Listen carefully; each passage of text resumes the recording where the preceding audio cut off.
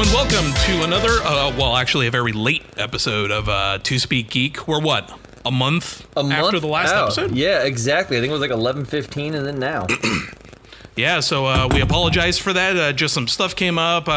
So let's see what went on. We did our normal 2-week bubble, and then I think I had to work one weekend, and then we both woke up feeling kind of shitty one weekend. And it was just, we'll just take a day off. Yeah, so, and it's the holidays and all that sort of stuff. But the good news absence makes the heart grow fonder, and I think that's what we needed. And judging by those podcast statistics, it sounds like our absence made Germany very fond of us because we ranked like 29th in video games. So what's that's up, Germany? Awesome. I didn't even know that was a thing. Neither did I, and I'm pretty excited about that. So Germany, thank you very much for listening to us. Danke. Whatever he said. My brother, we've talked about this before. My brother played football in Germany, in Baltic and in Kiel. So, hey, there you go. One love to Germany. Yeah, so the good news is it doesn't look like either of us has COVID, as far as I know. I mean, it's such a weird thing about that. I mean, we could have had it. We could have had it for a long time and just not have known. And that's, right. I mean, who would have thought in our lifetimes we would have, I always thought when a pandemic hit that it would be super noticeable, like you knew who would have it because they would be zombies. Yeah, exactly. Like I was hoping for zombies, but now we just got a bunch of brain dead idiots. This is stupid. This isn't the same thing at all. Exactly. No, it's crazy because back to COVID, like everything does. When COVID first came in March of last year, I was like, man, we should be out of this stuff by July, and then July hit, and then now, and it's just like, I don't even know what's going to happen now, man. And it's become a normal now. It's, you see videos of and pictures from other states and other countries. They got masks off and they're all hanging out. And then the Bay Area's in another lockdown. And, hey, man, we got to get through this. And here I am longingly looking at countries like New Zealand and Taiwan. And they shut down for like 3 weeks and they're done with it. They're having concerts again and shit. And I'm just like, oh man. Well, we could go off on that topic for hours, which is why people are not here. But I do want to say, man, it is good to be back after a month being away. So much shit has happened. Like it's just been a whirlwind after a whirlwind, man. So it's good to be back, dude. It is. And you know what? Speaking of so much shit has happened, I forgot to add onto our episode notes all the shit that Disney Plus dropped, so I'm gonna add that right now because we could easily spend an entire episode just on the shit that and Disney even just dropped. to do you one better, I took screenshots of everything that Disney released on Twitter so we can just I know the you sent them to me and my phone for like 10 minutes was like bloom, dude, I felt so bad like, because I'm like, dude, he's gonna be so annoyed with his phone blowing up, but I'm like, I can't type this shit, I just have to screenshot everything because Disney was dropping massive news dumps in just a little tiny tweet. Like they sat here and put out all these pictures and did all this other kind of stuff, and we'll get into it later, but they just announced Indiana Jones 5 dropping July 21st 2022 with Harrison Ford being directed by James Mangold in a tweet with like 5 lines. I really wish they wouldn't. Really wish they wouldn't. The only saving grace to that, we may as well kick into all the Disney Plus news right now, starting with that. The only saving grace is that James Mangold is behind it, and maybe we can get, obviously not a rated R Indiana Jones like Logan, but maybe we can get a more Logan-esque Indiana Jones, because look, I was looking forward to Kingdom of the Crystal Skull for a long time, and then I saw it and I was like, what the fuck did I just watch? Yeah, oh dude, me too. Kingdom of the Crystal Skull was a complete disgrace. Like I knew that it was going to be garbage when Indiana Jones jumped into a fridge and then launched across a nuclear blast and bounced everywhere and got out just like, oh, I'm cool. Indiana Jones is not a superhero. This is how bad that movie was. My kids who are, my daughter's going to be 9 in a week, but my kids who are 7 and 8 right now, okay? Yeah. 7 and 8. This is the age where you should be able to watch a bunch of bullshit and be like, yeah, that's cool. Yeah.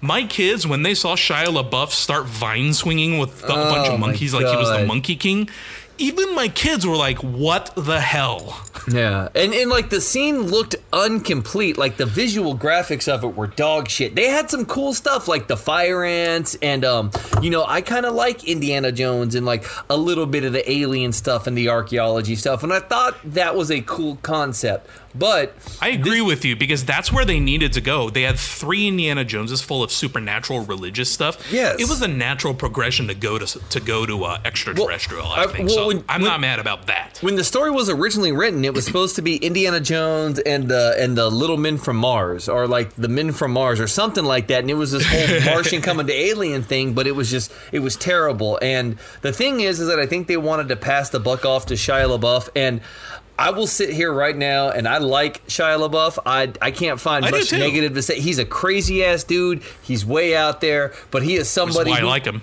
Right, he just kind of lives his life. He got into some legal trouble recently because apparently, his alcohol abuse and everything else. He had a lot of problems with his last wife, with assault and stuff. So he'll get through that shit. And if that stuff is true, then fuck you. You're a terrible person. But that's just Hollywood growing pains. Yeah. Come on, we all do it. Well, I mean, yeah. So whatever, dude. And so as long as they can figure that stuff out. But dude, I like the Transformers movies of Samuel Witwicky, so I thought he would have been a good pass off for the Indiana Jones. The problem is that A, Harrison Ford didn't want to let it go. B, he didn't want to pass it on to Shia LaBeouf. And C, you have Steven Spielberg and George Lucas trying to make this kind of movie that's just not going to work. And Steven Spielberg has done that quite a bit with a lot of his recent movies. He's trying to do, I don't know what he's doing, but it's not working. Like, I love the book Ready Player One. Wasn't a fan of Ready Player One, the movie. I thought it was good, but it wasn't as good I was as the just book. about to use that as an example. Yeah. And I think we started. I'll use that movie as like a reference for what Dolby Vision should look like. But yeah, you'll have to fucking pay me to sit through it again. No, like, I mean, I own it in 4K because, like, it's really cool, but it's not a good movie. Like, the book is so much better, and I hate being one of those people who say that. Yeah. But I think we started to see Speed Racer or Alita Battle Angel, which is one of my guilty pleasures. It's not great, but it looks cool. Exactly, it just looks cool, and I think that's where we started to see the decline of Steven Spielberg as well as George Lucas with Indiana Jones 5. And I hated that movie, but unlike you, I am super excited for this one because Harrison Ford isn't going to come back at 106 years old and play Indiana Jones again and like put on some whack ass story at the end. Like, Hugh Jackman went out the right way with Wolverine. James Mangold is really good at telling these dramatic stories that are character driven. Yeah. So I think that he's going to be able to give a great swan song for Indiana Jones. And also, Indiana Jones, in my opinion, again, I'm sorry, I'm just talking a ton here, should not be passed on to somebody else. I agree. Yeah, there's no continuation for that. You have Indiana Jones, and that's it. Just like you have Han Solo, that's it. You don't pass it on. You don't continue it. That's it. And I think that's where Indiana Jones is. Is Shia LaBeouf coming back for this one? No, not that I'm aware of. They didn't say anything at all. I just saw that tweet, and again, it was a 5-sentence tweet that Disney drops. But they also dropped so much more. Lando Calrissian is coming back with his own new series event for Disney Plus. Hold on 1 second before we proceed. I need to ask you about Shia LaBeouf since we were talking about him. Please do. Is it as hard for you as it is for me to watch anything he's in and not just see Even Stevens in it? See, for me, because I never watched Even Stevens. I didn't as well. I caught a few episodes here and there, but it's not like Saved by the Bell where I've seen every episode. But that's just kind of what I associate him with. Kind of like Hilary Duff and Lizzie McGuire. I never watched anything more than like a handful of episodes, but that's just like the first thing that pops in my head. Yeah, see, and that's what it does for me. Like when I see him, I instantly think Even Steven or Holes. Like those are the two things that I think of. Oh yeah. Holes was good, man. But over the past couple of years, good, whenever I see Shia LaBeouf, my instant thought is Samuel Witwicky. I don't know why. I just like the way that sounds. You remember that movie I, Robot? He was in that. Yeah, he was in Constantine. He was, yeah. I think those two movies were like where I first was introduced to him as like a more Hollywood actor, and I thought he was hilarious in fucking iRobot. Yes, that's where I liked him the most. Was in that's when I first started liking him. Was in Constantine. I was like, okay. Name's Chaz Kramer, asshole. Like, I just like it, man. It's just Shia LaBeouf is the only one who could do that. So it's pretty good. All right, let's move on. Since we were talking about all the George Lucas stuff, so we may as well move on to the Star Wars news, like you were bringing up with Lando. Now, here's the thing: doing a Lando show is kind of along the same, I guess, stratosphere as doing an Indiana Jones 5. You have a guy that's way. I don't know what kind of a show it's going to be because Billy D. Williams, while he can still obviously pull off the Lando character like we saw in Rise of Skywalker, how, for lack of a better term, exciting is this show going to be?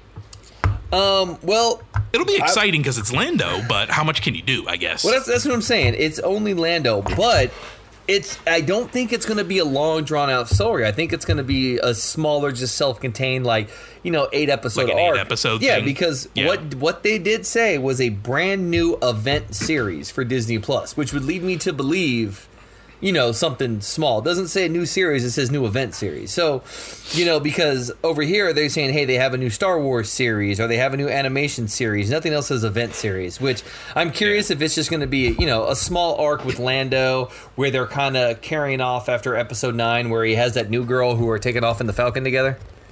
Yeah. So I wonder if you're going to do that, which would be cool because, I feel like there's more characters in these stories, and I think Disney is kind of hedging their bets, I think I said that right, on this new thing that they're doing with this, which is their massive inclusion and diversity with everything that they're doing. Yeah. And I texted you this the other day, and we kind of disagreed, and I kind of want more of your opinion on this, but I think what HBO and Warner Brothers and what Disney is doing right now is they are basically killing the movie industry. Not killing the movie industry, but killing the theater industry. Because for me personally, and we'll get into this when we talk about the WB stuff and everything else, it is going to take a lot, and I mean like a massive epic that can only be seen in IMAX to make me go back and pay all that money to take my family of 4 to a movie theater when I can see all this stuff at home. I think that's where you and I differ. I think you're right. I think you're along... What was that? My Alexa just turned on all of a sudden. It heard me say... I like Star Trek and Next Generation, so I changed my Alexa name to computer. So whenever I say the word computer, it turns on. Dude, I need to do that, but I won't do that because I say that word too many times. And I do too, and anyways, that's where it's like, might be time to change this. So I agree with you to a degree. I think with 2020 being what it is, and with WB moving to, all their 2021 movies coming out on HBO Max, I think it will take years upon years for the theater industry to go back to what they once were. In terms of the theater industry dying, I don't think that's the case, but I think it will struggle for a very long time. But before I forget, since we were talking about Lando... Yeah, sorry. And we'll for sure come back to this with the WB stuff since we have AMC and Regal responding to what... We're going to be all over the board today. We have a lot to talk about, guys, so strap in. We do. I kind of wish when they announced the Lando series, I really kind of wish it was young Lando with Donald Glover. I do too, and... Because we don't know a lot about him other than what we saw in Solo and some extended universe stuff from books and stuff like that, which, isn't canon. Yeah, that's true. But this is where I start to get my conspiracy theories stuff starts tinkering here. And hear me out on this. Go. So... Let's do it. Atlanta was one of FX's biggest, most award-winning shows. Like, it just changed the game when Atlanta came out. Done by Donald Glover. Now, which is on FX. So, yes. Atlanta just got renewed for more seasons through FX, which is also owned by Disney. So, you look at the fan base and the crowd that Donald Glover has, and you have all this money that you're going to make off of Atlanta. You bring Atlanta back for 2 more seasons. You give Billy D. Williams his send-off with Lando Calrissian, and then at the end of the 2-year run for Atlanta, you bring in Donald Glover, and you bring him in as Lando Calrissian, and you tell the old story. So, instead of starting off now, Disney and FX have just solidified themselves for 5 years down the future because they can still bring back in Donald Glover as Lando. Just another 2 years won't matter to Donald Glover, but another 2 or 3 years could effectively kill off, who knows, Billy D. Williams. You know what I'm saying? So it's like, it's smart for them to hedge their bets, and I'm all for that because you also got Donald Glover, who, by the way, everyone knows, but is also in the MCU in Spider-Man. Like, so he has a point in there where he's Miles Morales' cousin. So, and we're going to get into this when we talk about our Spider-Man stuff because, uncle, I'm sorry, he's his uncle, he's his nephew, so... So it seems to me that Disney is in the Donald Glover business, and I don't see how they would not hedge their bets again on Donald Glover doing a Lando Calrissian. Well, and even going a step further into your conspiracy theory with Disney and Donald Glover, you have the Russos who did Community with Donald Glover, and they're also, the Marvel guys. That's correct. And Ba-boom. That's right. And now, didn't the Russos also have something to do with Arrested Development? Yes, they did. I believe so. Yep. Because the blue stair car was is in some war. Dude, that show was so great. Dude, Arrested Development was great. Even the newer seasons that Netflix produced, aren't the best, but they're pretty good along the lines of Arrested Development. They're not the best, but they're still so absurd. Like with Tobias Finke thinking he's going to the Method 1 acting clinic when it's a methadone clinic. Yeah. And he's living in the attic with these recovering addicts, like calling them a family. Dude, it's so funny. Yeah. Oh my god, dude! Arrested Development, dude. David Cross, Jason Bateman, Michael Cera, Jeffrey Tambor. You've got Will Arnett. You've got the voice of Forky himself, and I can't. Oh my god, I'm drawing a blank on his name. Oh my god, the voice of who? He plays Forky. He's Forky, but he's Tony something. Yeah, Tony Hale. Like, Tony Hale, there you go. When you look at the cast that they had for Arrested Development, dude, that's like a once-in-a-lifetime thing, man. It was brilliant. Brian Grazer and Ron Howard's humor that he had from TV, so good, so good. Yep. Sorry, I went off on a tangent here, but if you haven't seen Arrested Development in any other countries and you guys have access to it, you should watch it because it's hilarious. Absolutely. And it's actually becoming more and more relevant today than it was years ago. And I know, isn't that weird? It is. Interesting. So another announcement that they made was, and this one has me super excited because I just saw her live action debut on The Mandalorian. Yeah, I know what you're talking about. They're doing a live action Ahsoka. Of course. And they're also, we knew the live action Obi-Wan was a thing. That wasn't, we knew that was coming. But we did not know Hayden Christensen was coming back. No. As Vader. Now, here's the weird thing. I was already an adult and a grown-up when the prequel series came out, so I remember, seeing them in the theaters and blah, blah, blah, all that stuff like that. Isn't it weird that now we're in the year 2020 and we all suddenly love Hayden Christensen as Anakin? And I don't understand why, because I think he's a fucking terrible actor, and I think he was the worst part of the trilogies, and it's good that he's coming back, but, I'll tell you exactly why, and this is my conspiracy theory. First of all, I think he can act fine if you give him the right shit, because one of my favorite movies is Life is a House, and he was great in that.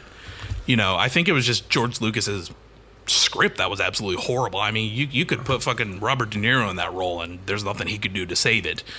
But I think we're in this weird...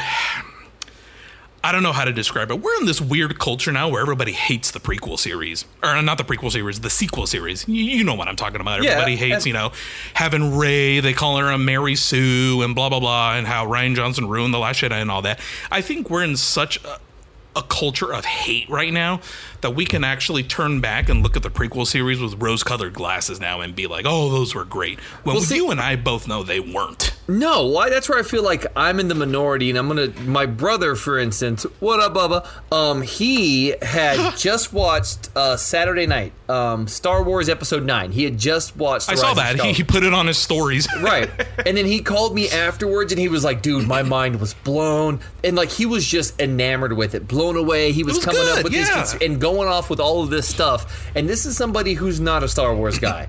So, right, and I think that's what the last three movies were made for, a new generation of Star Wars. If you've seen Star Wars A New Hope, then you have seen Star Wars Episode 7. That's just it. It's the exact same movie, just different casting. But for him to not watch it, to hear the excitement from Episode 9 is really exciting, because that's the way I felt, a lot of us felt, when we first saw Episode 1, 2, and 3 as younger people in theaters for the first time. Be like, oh my God, look, it's Anakin Skywalker as a child. This is awesome.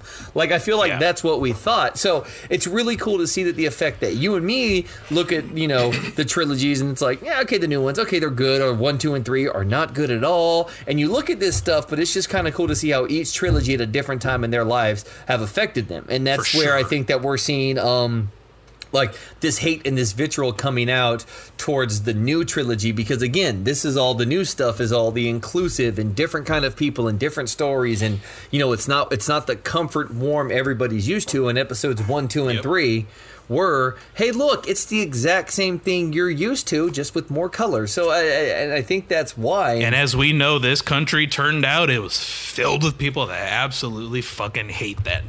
Right. And the moment you put a black guy in a prominent role, suddenly they'll call you an SJW asshole and all that stuff. And it's like, my God, really? Right. And you know, that's where it's not even shocking to see where we are now in this country and whatever. And we're not going to get into any of that stuff. But you know, us growing up and kind of being into the comic books and everything else, you know, and being into the internet and kind of, you know, looking at all this casting stuff and being more behind the scenes on this geek stuff than a lot of the other people, you know, we've seen this hate and this vitriol spewed out with people, you know, all the way back with Michael Keaton as Batman and Heath Ledger as Joker and Michael Clark Duncan as Kingpin. How dare you cast a black Kingpin? Really? Because Michael Clark Duncan was fucking awesome as Kingpin. So, Dude, there's a black Batman now in the comics, and you should go on Twitter right now and see what's up. Yeah, like I saw the other day, it was like FYI. It was like someone put out, just in case you didn't know, Batman's black now. And then you look at the comments of people just so much hate in there. And again, to me, it's not surprising because I've seen this before. I've seen this with so much casting when they casted John Boyega or when they casted Michael Clark. You know, and it's sad to see that because these stories are so well done that you have to look past that. And again, to see people, a whole new generation get into Star Wars and love 7, 8, 9, like my brother is great, or my daughters who we just watched episode 4 last night, and my oldest is like, are we going to stop? I want to watch more. So then we watched episode 5, and then today we're going to do 6, and we're going to go through it because she got hooked. Oh, you're not going to do machete order? No, I barely got her through episode 4. I'm just going to have to keep going. Like, I don't need to change it all up because she likes this stuff right now, and I don't want to switch her give her the huge shock of the first one. I think if we go through it all the way like we did, then I can take her back and rewatch it with her. Yeah. But now she wants to watch The Mandalorian, which is great because now I can watch The Mandalorian. Oh, okay, yeah. So I was that was gonna lead me to my next thing about the Ahsoka series. Ahsoka's debut in live action was fucking phenomenal. As someone who's a huge fan of hers all the way from the Clone Wars and comic books, and I read the Ahsoka book, and my daughter loves Ahsoka, and it's just it's a cool character to have for, you know, the younger generation growing up. Her debut in live action was fucking phenomenal. And if they can keep up the same type of tone as The Mandalorian has for her live action series and the Obi-Wan series, then my God, I mean, what can they do wrong? Well, you also, my biggest fear with the Ahsoka series and with the Anakin series and the Obi-Wan series and everything else coming out is that Disney Plus is Disney's going to overload everybody. And this is the reason why I haven't watched The Mandalorian yet, because there has been so much Star Wars through Disney over the past couple years that I'm burnt out. And now it's at the point, and I made this joke the other day, and I'll do this now with Disney Plus. We now have Chris Evans is going back and voicing a young Buzz Lightyear in the new Lightyear series. Which I'm super excited about, by the way. Me too, dude, which is dope. But it appears that what we're seeing now, and I'm all happy for it, though, is that we're going into these giant just circles and groups where it's basically like a giant movie they're dipping orgy. into the well, basically. Right, and everybody is being cast in everything. So, like, I'm just hoping that they get a good director for this, because the reason The Mandalorian is so good is because Jon Favreau is that good. Like, believe it or not, give the man his credit. There would be no MCU if it wasn't for Jon Favreau and Iron Man. Deal with Agreed. that. There would be no live-action remakes of anything if it wasn't for Jon Favreau and The Jungle Book. You're welcome. There would be no Disney Plus, honestly, if Jon Favreau wouldn't have been like, yeah, we're going to do this and try it out. So, without someone as strong as him on an Ahsoka series or like any of these other Star Wars series or Obi-Wan, it worries me. And I don't want to get into this oversaturation where they're like, oh my God, we got people hooked and Disney Plus is now Star Wars Plus. You know what I mean? And I feel like that's what we're getting. And that was my same issue that I had with the Marvel movies. I love the Marvel movies, but how many of them do you guys have to put out a year? Well, we're slowing down now because of the pandemic. Well, yes and no. And this is where I'm so excited about all these Disney Plus announcements, but I'm also not, because there is so much that they're putting out that there's no way all of this is going to be good quality. It's just not. You know what's funny? I was just thinking about this the other day, and it's on what you just said about the same people being in everything now and we're going in circles. Mm-hmm. I'm a big fan of British television. Mm-hmm. You know, Doctor Who, The Original Office, you know, even fucking Midwife and all those shows. I love those fucking shows. I love British television. And if you watch British television and British film, it's like the same 10 actors in everything. David Tennant is in everything. Yeah. The fucking guy that plays Professor Slughorn in Harry Potter, he's in everything. You know? Yeah. Well, that's kind of like Disney Plus has just become British television with the same people over and over in different roles. And, you know, I'm trying to go into this with a little bit of positivity. If it works for British TV, it's got to work here. Yes and no. I mean, British TV and American TV are completely different. But I think the one thing that worries me about this is that as much as I love Captain America and as much as I love the Avengers, I think Chris Evans was 10 times better in Snowpiercer and in Knives Out. But when are we going to get another Chris Evans movie like that? And I think that Rosario Dawson is an amazing actress, and she would have been great as Night Nurse or any of this other stuff. But is she going to get pigeonholed into an Ahsoka series by a shitty actor? And it's going to, you know what I'm saying? Like, Disney needs to be careful. And I'm not saying that they're not, but you can tell where Disney's putting their investment. Ahsoka, maybe, but I think Disney's throwing all their money at the Star Wars Rogue Squadron story that they're making with Patty Jenkins, because Patty Jenkins is a fucking director. She is the one who made Wonder. You know what I'm saying? So now Disney just took the creator of Wonder Woman on the silver screen and stole her to make Star Wars. Like, I mean, and the fact that was just a little blip on Disney's radar just goes to show, like, it's crazy. Like, it's crazy. And I'm just hoping that Disney doesn't overplay themselves and stretch themselves too thin, because the reason Guardians of the Galaxy works is because James Gunn works. And that's the reason Suicide Squad can work, and that's why they gave him both, and that's why Disney decided we're going to bring James Gunn back, because there's no Guardians of the Galaxy without James Gunn. And which I agree with, Exactly. And there's no Wonder Woman without Patty Jenkins. I'm sorry, but there's just not, because of what she does. So I'm just curious what Disney's going to do with this, because they're putting a lot of their cards out. But, so here's my question. Yes. And just really quickly on Rogue Squadron. Is Wedge Antilles going to be in it? Because he was the main character of the Rogue Squadron show.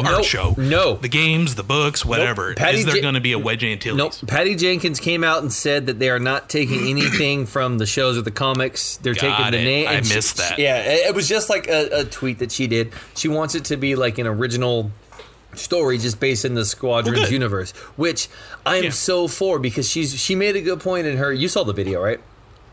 Yeah, I saw some of it. I didn't watch the whole thing. Yeah. Dude, no joke. For the first few minutes I was watching it, I was like, dude, is she taking over Captain Marvel too? Or like, then I was like, wait, is she was like rollerblading in like in a flight suit? Airfield, and I was like, what's happening here? Right. Then she was like, then I was like, oh my God, are they going to put Top Gun? I don't know. My mind was going a million miles. And then when I saw the TIE Fighter, I got goosebumps, and I was like, oh my God. Now, to me, Disney is investing in that, because that's going to be a ride at fucking Disneyland California Adventures here pretty soon. You know what I mean? Yes. So that's what I'm excited for, dude. But, I mean, we could sit here and go for hours, but there's one thing I want to touch on Disney+. I know that you saw it. The trailer for WandaVision. Like, whoa. Did you watch that? Basically, we called it. I don't think it was any huge secret. We called it. It's definitely reality breaking down around Wanda, who created this false reality. And have you seen the posters for it with the wallpaper peeling? And there's like, it looks like, I don't know, like the quantum realm or something behind the wallpaper. Every single one of the posters has the wallpaper peeling in a different way with, quote, reality behind it. Yes. So I think we're right. I think it's Wanda losing her mind. Yes, because there was a scene in the trailer that was just kind of look away and you miss it, where someone's like, this isn't happening, it's all in your head. Like, it's something like that, where led me to believe that she is somewhere being tested on. But it was just, those were the things. And we saw a baby's crib, so this very easily could be a House of M type thing. And I'm willing to bet my nut on this. My nuts. I was like, you only have one? Oh, Jesus. I'm willing to bet my nuts that this is how they bring in the Fantastic Four, because that was announced as well.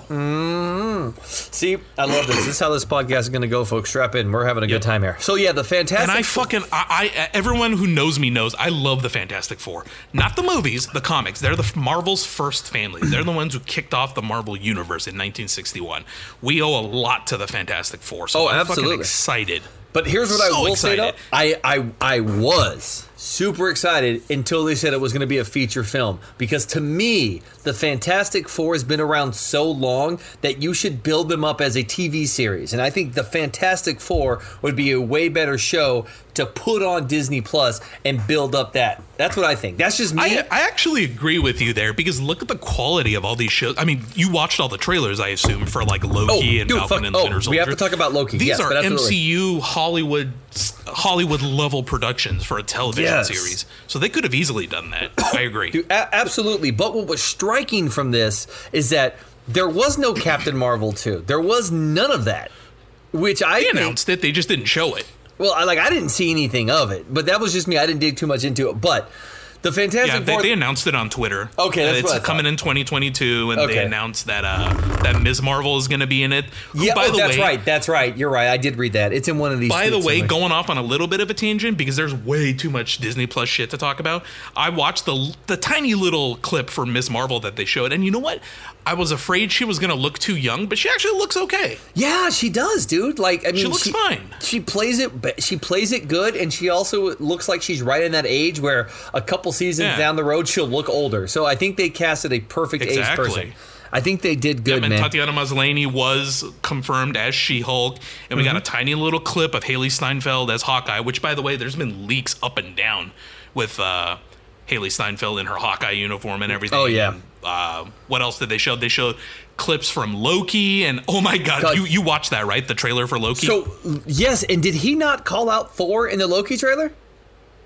I'm not sure, but what I do want to touch on is that final shot of President Loki, which was a comics thing in like 2017 or something. Yes. And I am so excited they're pulling that comic storyline in some form into the Loki show, because I laughed my ass off with happiness when I saw the President Loki thing. Yes, dude. And then I love how they started off the trailer, which was the scene from Avengers Endgame. It was fantastic. From Endgame, yeah. Yeah, dude, it was so cool. But I mean, I asked around, and this is what I heard too. When Loki jumps out of the airplane, he says, "Brother, catch me," and that's when the Frostbite catches him. Oh, no. He called out Heimdall before. He called out who? Heimdall. Oh, dude, I was looking around. Yeah, there was a really quick thing where he was like, Heimdall something, and then he goes, "Brother, catch me," or something like that. Yeah. But yeah, he did name drop Heimdall, so I think, which is weird, because why would he call Heimdall brother? But right, well, see, that's what threw me off. So I thought maybe he was just calling to Heimdall because he was going to go out and get him, and then he said, "Brother, catch me!" And that's where I was like, "Holy shit, are we going to get like a Thor in Loki?" Because they do have him. We may. Well, because they got Chris Hemsworth doing that National Geographic show. Yeah. So Plus, I know we're going to do with all these new Disney Plus series is coming out, Falcon, Winter Soldier, Loki, Ms. Marvel, whatever. Yeah. It's clear to me that they are absolutely going all in with crossovers now between the movies and the television shows. So if Thor shows up in Loki, that's not going to surprise me one bit. Well, no, and that's where I was saying that I feel like they're effectively just trying to, at least for the next 5 to 6 years, killing off their theater business, because they're going to tell these long weaving stories over the next year or two with this. So they're going to, and I think this is how they're going to do it. They're going to tell these great stories with Loki and Winter and Falcon, all this kind of stuff for the next year or two, and then they're going to drop the movies in theaters. And that's how they're going to win everybody back. And that's Disney's No, that's exactly what I think is happening, and I think you're 100% right. Because with the first two phases of the MCU, you had the movies. The movies were the thing that introduced characters. The movies were the thing that everyone waited for, that progressed the story. And what you had was tiny little call-outs and Easter eggs in the TV shows, Agents of S.H.I.E.L.D., Daredevil, whatever. I think they're flip-flopping that now. You're now going to have your Disney Plus series as the spear that pushes everything forward. Yeah. And then your movies are going to come out, I don't know, once a year, once every 2 years, twice a year. And your movies are now going to be your quote-unquote Easter egg call-outs to the main, television series. They basically flip-flopped their strategy, is what I'm trying to say. And I love it, because if you're going to start phase 4, why not do it differently? Do something completely different and change the game. And that's where I like it. Agreed. But that's also where I said I still feel like they're effectively kind of killing off the movie theater market, at least for a while. And people can hate or whatever they want, but and we've talked about this before, the one thing that I've loved more than anything is going to a theater. Sitting down, have a popcorn. Too. Love it. Yep. When I travel for work, man, that's just what I did. I didn't care what it was. I saw every single thing in theaters. I miss theaters with a passion. I miss going with my family. I just miss it, dude. Like that's the one thing I would love to have back. But I did too. That's why I bought that bias lighting for my TV, the immersion lighting. It's because, I know theaters don't do that, but it's like one extra thing to make me sitting on my couch watching a movie feel more like being in a theater. Right, dude. And that's why I invested last year into the bigger screen TV and just kind of did all this stuff because I felt like I needed to. And so it's just going to take a lot to get me back into theaters. It will. And what I like, and this is where, again, conspiracy theory thinking here, Disney dropping this stuff on Disney Plus is going to give people more time to invest in their stories. So you're going to double, triple, quadruple your fan base by just releasing Loki on Disney Plus in your house. Because I made the joke, I was like, dude, honestly, at this point, you can get food, weed, theater quality movies, and alcohol delivered to your house. Why does anybody ever need to leave unless you just need social interaction? What's the point now? Yep. So I mean, I'm just hoping now. So, dude, I think, again, Disney Plus, everything that they announced, and we can go over it a long time. There's only one more thing I really want to touch on that kind of struck me as dude, we're finally kind of moving forward. I'm not in any rush. Yeah, me neither. Two things. The casting of The Little Mermaid, I think, is freaking awesome. Oh yes. I completely forgot about that. So I'm looking at the cast, and this is why I'm so sad for humanity right now. I saw the tweet, I looked at the cast, and I went, I bet if I go on Twitter right now, I'm gonna see a bunch of racist shit. 100%. And sure as shit, I was right, dude. You know what my daughter said when I showed her the cast? What? My daughter's 8. Okay, she's fucking 8 years old. My son is 7. These are children. These are kids who. And I don't mean just kids as in my kids. I mean kids of this age group in general. Mm-hmm. If they grew up watching the Little Mermaid cartoon, they're going to wonder why Ariel doesn't look like that. That's a given. It's not a race thing. It's just, this is what they're used to. So they're going to wonder why Ariel looks different. It is what it is. My daughter took one look at the casting and went, I can't fucking wait to see that. I love the fact that your daughter says fucking. She didn't, but we do have an agreement, and my ex is on board with this too. If she wants to listen to a song and it cusses, if she wants to watch a movie and there's a lot of cursing and there's a lot of violence, we're cool with that, as long as she understands, hey, you can't pull out fuck in the middle of your distance learning in class. Well, words are words, and they only have as much power and you as understand the stuff you're watching is not real. As long as she gets that, we're cool. Absolutely. I don't care. We watched The Breakfast Club 2 weeks ago. Good movie. My kids and I, they love that movie. They want to watch it again. I don't care that Bender is a foul mouth. Who cares? Yeah. And my daughter will still come up to me right now. And she's like, hey, Dad, I saw this new video on Twitter with Harley Quinn. And just so you know, it has the F word in it. I was like, okay. Cool. Enjoy. See, I can't do that. They can watch movies or whatever, a little bit of cussing here and there. But yeah, I can't do the Harley Quinn with them yet. So we got to wait on that one. No, not the ones from the movies. She saw some gotcha life animation with Harley Quinn. Yeah. Well, dude, I think that's anyways, dope, well, no, I like the fact that she looks at that. We need to move on because we are 40 minutes into this, dude. Oh, we've only covered the first thing. Jesus Christ! Yeah, so I told you, man. Disney Plus, dude. It was all Disney Plus. Yep.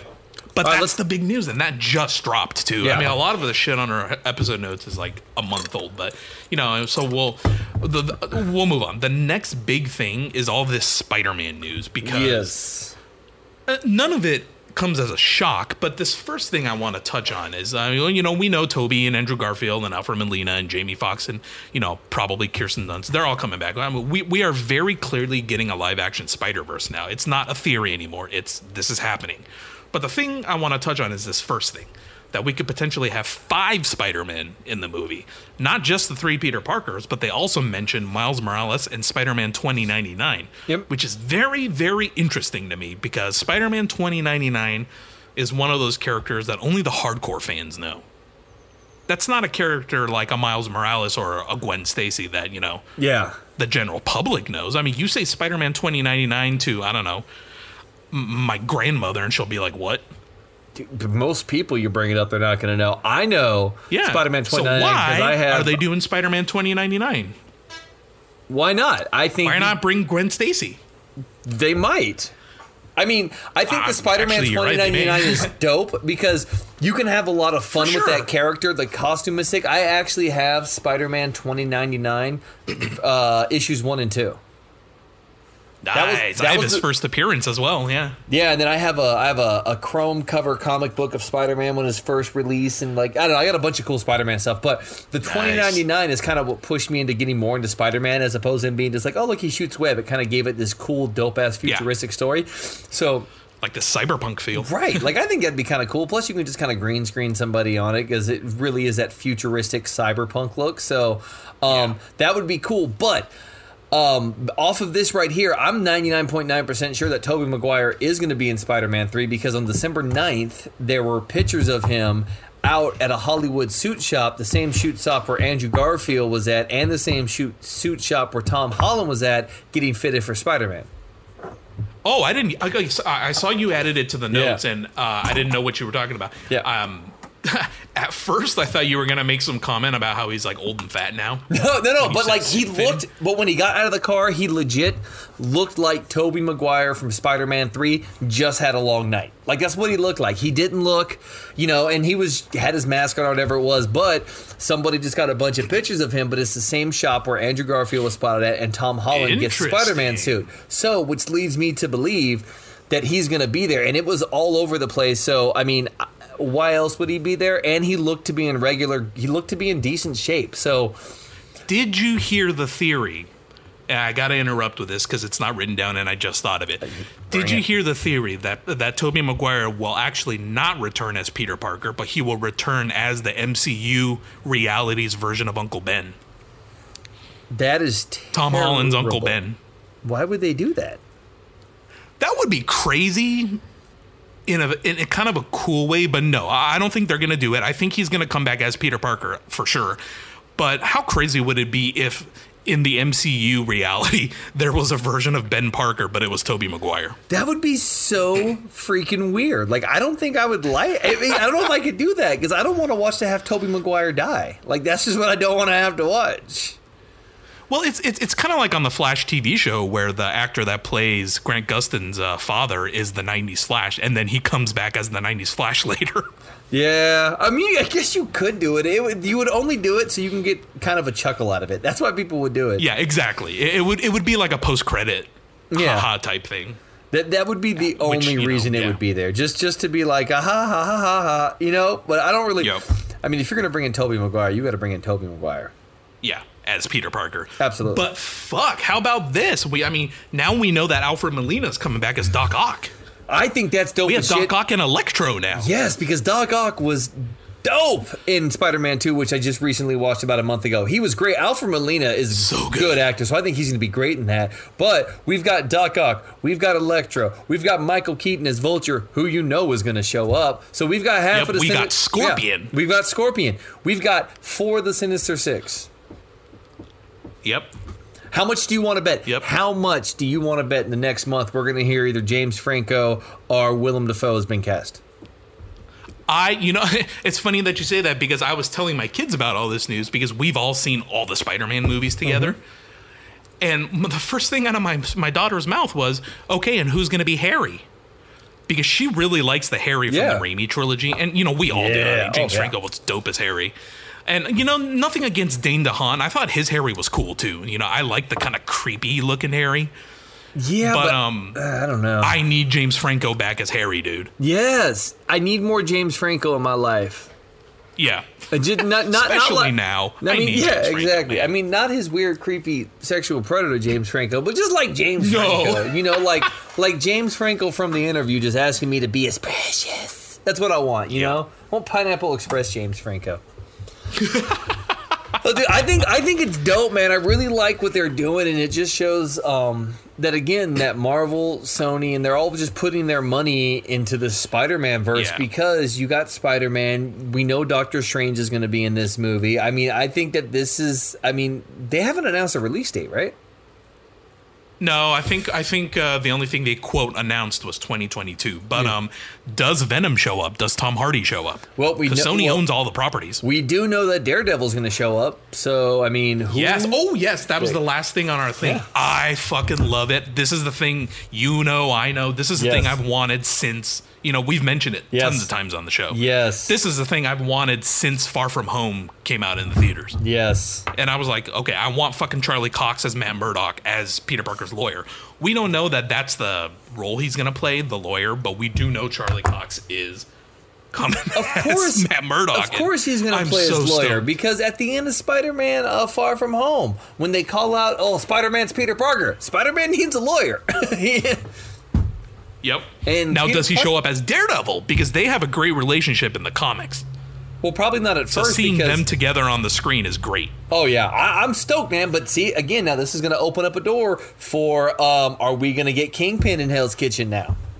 Are we going to get a Vincent D'Onofrio? Because he's the only one who's left alive. And that's what we need. If you're going to bring in Kingpin, you bring in Vincent from a TV show. Not only because people know him, but because he was the Kingpin. He beat a man's head in with the car door. Like, what do you do? That's it. He is Kingpin. He was the guy that people feared so much that guy impaled his own head on a spike in the first episode just to not have to deal with him. Yes, dude, he's just he has that massive hulking presence of just like, don't fuck with this guy.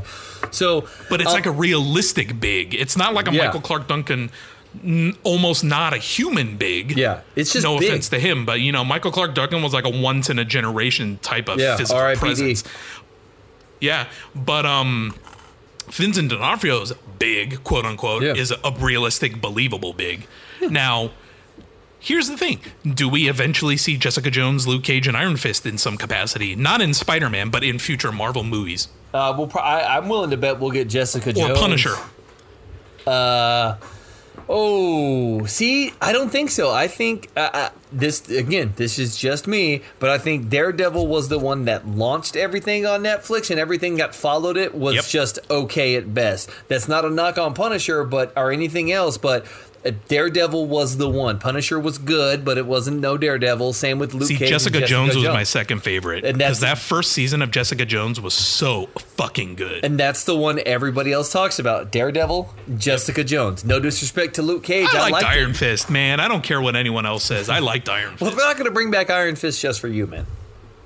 No, I know, and everyone else can suck my dick, but I liked Iron Fist. I understand why it came out so shitty. I feel bad for Finn Jones and what he had to deal with to play that role, but I fucking liked it just because I liked the character so much from the comics. It was just cool to see him live action. Yeah. Ain't nothing wrong with that, but they're going to put their money where they can get the most out of it. So, man, of course, which is Daredevil. Yeah, absolutely, because Daredevil is a name too. Like, I mean, the Punisher became a name recently because of Joe Bernthal playing Punisher on Daredevil, not because people loved the Tom Jane movie and were clamoring for more Daredevil, for more Punisher. So, I mean, that's why he got so good. So, I mean, I still see Mike Magnon as John Bernthal every time I have to be in a meeting with him. Dude, that's true. He does. He really does. Every time I see him, I'm just like, okay, I'm talking to Shane and I'm talking to the Punisher. That's pretty funny. I still think, I will say right now, Tom Jane is still the best Punisher. And I will fight anybody any day to not defend. Dolph Lundgren? No, and I will defend the movie The Punisher. No, Dolph Lundgren is He-Man. I'll give him that, but he ain't nobody else. Yes, you're right. Yeah. Masters of the Universe. Just I watched it last night. With Frank Langella was phenomenal as Skeletor, too. He looked like he's having a great time. Dude. Anyways, they need to do a 4K release of that. They do. I got it on Blu-ray. It looks great. I don't understand why Dolph Lundgren is so shiny all the time. Like, I know that you're supposed to look muscular, but you come on, you're too shiny. Because he's Dolph Lundgren. I guess so. You gotta he showed up in an episode of Top Gear. You know how they did an American Top Gear? Yeah. Okay, so he showed up as the quote secret celebrity guest that they had to pick up, and he looked even there when he's not on a movie set, when he's not under a bunch of special effects or makeup and everything. Yeah. He still walked out of the car and he looked like fucking Dolph Lundgren from all the movies. He just looks like the Russian. He just looks like the Russian. Yeah, he looks exactly like that even at his age now.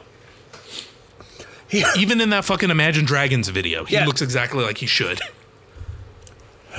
Dolph Lundgren has aged very well. He has, and I'm jealous because I'm 39, and I've already aged very poorly from when I was 20. Well, Dolph Lundgren has had a lot of work done. A lot of work. I think his face is 92% plastic at this point, but it looks great. Shit. I'll never tell him that to his face, though, because he will kill me. No. I mean, I'm surprised he's not punching you right now through the screen. Did you hear the story about the people who broke into his house and then saw the pictures of Dolph Lundgren and then put everything back and left? No, but that's fucking fantastic, and I guess they broke in quite and they possibly the best story I've ever heard. And then Dolph Lundgren came out the next day and was like, "Yeah, people broke in, but they didn't take anything." And they're like, "Yeah, well, we saw the fucking pictures, man, and put it back." Like, it's Dolph Lundgren. You don't steal from Dolph Lundgren, dude. Like, that's funny. Oh, that's funny as shit. God, you don't steal from Dolph Lundgren. You have no idea how happy that story makes me. Oh, that's great. That is fantastic. Oh, dude. Well, since we talked about all the Disney and Marvel news, let's instead of moving on to the WB news, let's talk about Deadpool 3. Yeah, perfect. That's where I saw we're at. So let's do it. Now, Deadpool 3. We knew it was going to happen, but we didn't know in what capacity. Just because Deadpool is such a filthy movie compared to the rest of Disney's MCU. Yeah. Even Logan. The two of those are kind of in their own thing, and you can't really. They're not family friendly, for lack of a better term. But not at all. But hey, looks like Deadpool 3 is moving forward. As we hope it will. Not some watered down PG-13 version of. So that's good news. I don't think they'll give us a watered down version of it, just because when you have a name like Ryan Reynolds who took a chance and did this, you don't want to do that. And unless, and I could be wrong, they look at the success of Deadpool 2, the holiday edition that was PG-13, which I think is stupid. But so many people saw that version when they released it, so I don't know. No, I think it'll be exactly the same. I mean, if you look at the article, it looks like the tone of the movies is, even though there's going to be a different writers and probably a different director. Oh yeah, it looks like they're maintaining the tone, and they did note that the third installment is going to be R-rated, so we're good. Yeah, but I hope they give us a good R rating. That's true. They could just be like, oh, we need to make this R-rated and have a shitty story, but with a ton of absurd cursing and stuff like that. That wouldn't make a good movie. Well, yeah, but, you could just say two fucks and get an R rating. So, I mean, exactly. What kind of R rating are they going to give us? Because if I don't get Ryan Reynolds dropping the C word, I got a problem. Oh, man. Sorry. Bless you. Oh, thank you. Dude, it's dusty out here in this garage, man. And I took a sip of water a few minutes ago and it went down the wrong drinking tube. So I've been sitting here trying not to die on this podcast. I will say, though, if you're going to die, it might as well be while you're on the phone with someone. That's what I'm saying. Go out live on air, guys. Here it is. Dude, I'm kind of happy because I like Ryan Reynolds. I've always kind of liked Ryan Reynolds. I think I don't think he's great, but I think he plays whatever role he's supposed to play well. I really liked him in the Hitman's Bodyguard. He's great in roles like Deadpool or Waiting. Waiting's one of my favorite Ryan Reynolds movies. Waiting's he's great in those types of roles, but is he ever going to win an Oscar? Probably not. Well, I think the action comedy is that's his forte. Did you ever see The Hitman's Bodyguard with him and Samuel L. Jackson? No, I totally wanted to, but then I forgot that was even people a thing. shit on that movie. They're making a sequel. I think it's great. It's really? It is. It's kind of like a Nick Fury Deadpool rated R movie. You just gotta watch it, man. It's good. I really, really liked it. I watched it on an airplane. All right, I'm down. I like both actors, and I like both actors, and it looks like the type of absurd shit I like. So, and it's cool to see Samuel L. Jackson, even though he's playing like an older character, because he's Samuel L. Jackson, he's old, but like to be able to cuss and live it up and just have fun. Selma Hayek, it's a good movie, man. Watch it. I've seen it. It's good. Hitman's Bodyguard. That's the other guy. I would imagine if someone broke into his house and they saw that it was him who lived there, they would just leave. It would be Samuel L. Jackson. Yes. Oh my God, dude. It would be like, oh shit, we just broke into Shaft's house. We gotta go. Exactly. Have you seen those stupid ass Capital One commercials with John Travolta as Santa Claus and Samuel L. Jackson is the one who answers the phone? Of course. Yeah. The commercials are fucking terrible, but I want that shirt that says Merry Christmas with cheese, and it's a picture of a cheeseburger. It's from Pulp Fiction, but it's Merry Christmas with cheese. Those commercials are stupid as shit, and I lost all respect for John Travolta, but damn, I want that shirt. I lost all respect for John Travolta when Battlefield Earth came out. But I'll still watch his movies. Dude, if you have... And I'll still watch Grease. You've got to see The Fanatic with John Travolta. You know what? Is that the movie you and Sean at work were telling me about way back in the day? Yes, it's written and directed by Fred Durst, and it's got Devon Sawa in it. Wait, that is for sure it, because I remember being as shocked when I heard that then as I am now. Did you know the movie The Long Shots, the Disney movie starring Ice Cube, was directed by Fred Durst? No, I didn't. First of all, I didn't know Fred Durst directed anything. Yep. So this is all coming as a shock to me. I think he's only made like 6 movies. That's 6 more than I've done. Yeah, he did do The Long Shots, that Ice Cube movie. He also did Population 436. Wow. And The Education of Charlie Banks. You know way too much about Fred Durst's directorial filmography. Well, did you ever see The Education of Charlie Banks? That one was actually not bad. That one had Jesse Eisenberg I know and Jason of it, but and stuff in it. Yeah, that one too. Oh, wow. There was a guy. When I was at UC Davis, this was in like 1999, 2000, when, Limp Bizkit was at their absolute peak. Yeah. There was a guy that worked at the student union where I used to get my sandwich every day who fucking thought he was Fred Durst. Oh, God. He dressed like him. He had the red hat and everything like that. And you can just tell this guy jerks off to Fred Durst every day. It was the most. That's amazing. I feel like almost this guy for sure thought he was Fred Durst. That's sad. That's sad, dude. But that was a crazy time for music, because that's when you had like Korn and Deftones and the Limp whole metal Bizkit. rap, the metal rap thing. That new metal, because you had Method Man was on Limp Bizkit CDs and stuff. It's crazy. It's a crazy time for music. Jennifer Aniston I had a Limp was Bizkit CD. That's sad. I had them all, man. I still play Rollin' when I'm at the gym, man. Sometimes you just gotta rolling. Yeah, but that was the Undertaker's theme. That's different. Oh yeah, that was the Undertaker's theme. Oh man, that was a dark period in wrestling. So was a Kid Rock song. Yeah. Oh yeah, American Badass. Man, fuck Kid Rock too. I'm sorry, he was a nice guy, but fuck him. Yep. Yep. All right, man. What's up next? What do we got? Yeah, let's talk about the WB HBO Max thing now. So it was announced, 2-3 weeks ago, that all of WB's 2021 slated movies are going to release concurrently in theaters and on HBO Max.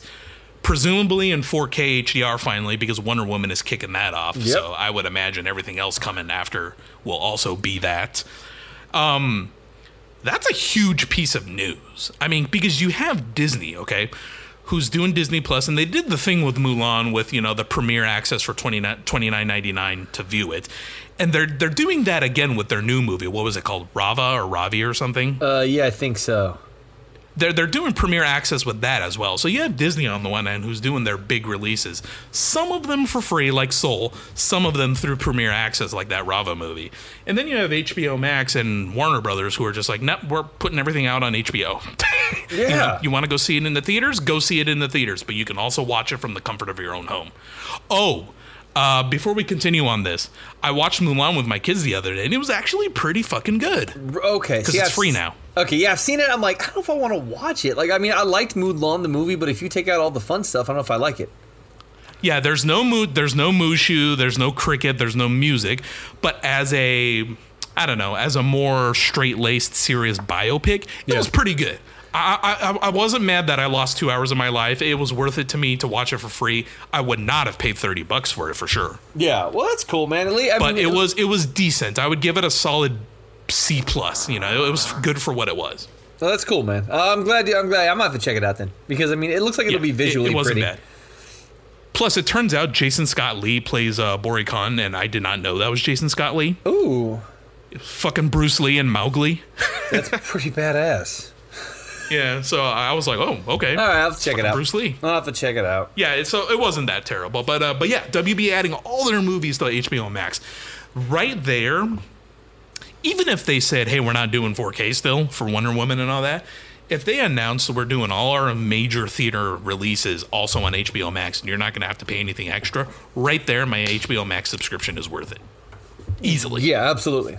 It was already worth it with fucking Fresh Prince and Friends and, Westworld and all that, but right there, wow, did I get some gnarly value with my subscription. Dude, I mean, even just getting Wonder Woman in 4K on Christmas Day, that's worth the subscription for me anyways. That's what I'll be doing on Christmas Day. Yeah. Dude, well, what I like is that WB doing this is that they're, again, giving people a chance who can't go to the theaters or who just choose not to go to the theaters.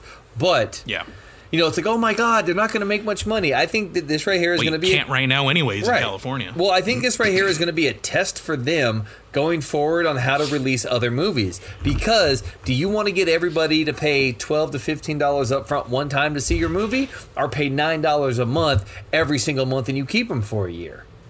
You're going to make more money. So I think this is their plan. And that's the same argument with Game Pass. Absolutely. And I think that if this succeeds, we're going to see this more going forward. Because, like, if theaters open up and, if theaters open back up or whatever it is in other states and we're out to do things and I'm traveling and everything's safe and The Matrix 4 is playing in theaters and it's on HBO Max, I'll go see it in theaters if I'm out on the road. You know what I mean? Like, it doesn't matter to me. But, like, but I can also watch it on HBO Max. So I think that this is dope. Dude, I'm so stoked. And if you look at the amount of movies that they're releasing and what the actual titles of them were and everything, it's good stuff. And it's kind of cool. I'm so fucking excited for Matrix 4, even though Matrix Revolutions was hot shit. Yeah. I'm still a huge Matrix fan. I mean, that universe that they built. I'm probably the only person that played the Matrix Online for that many hours. I easily put 100 hours into that.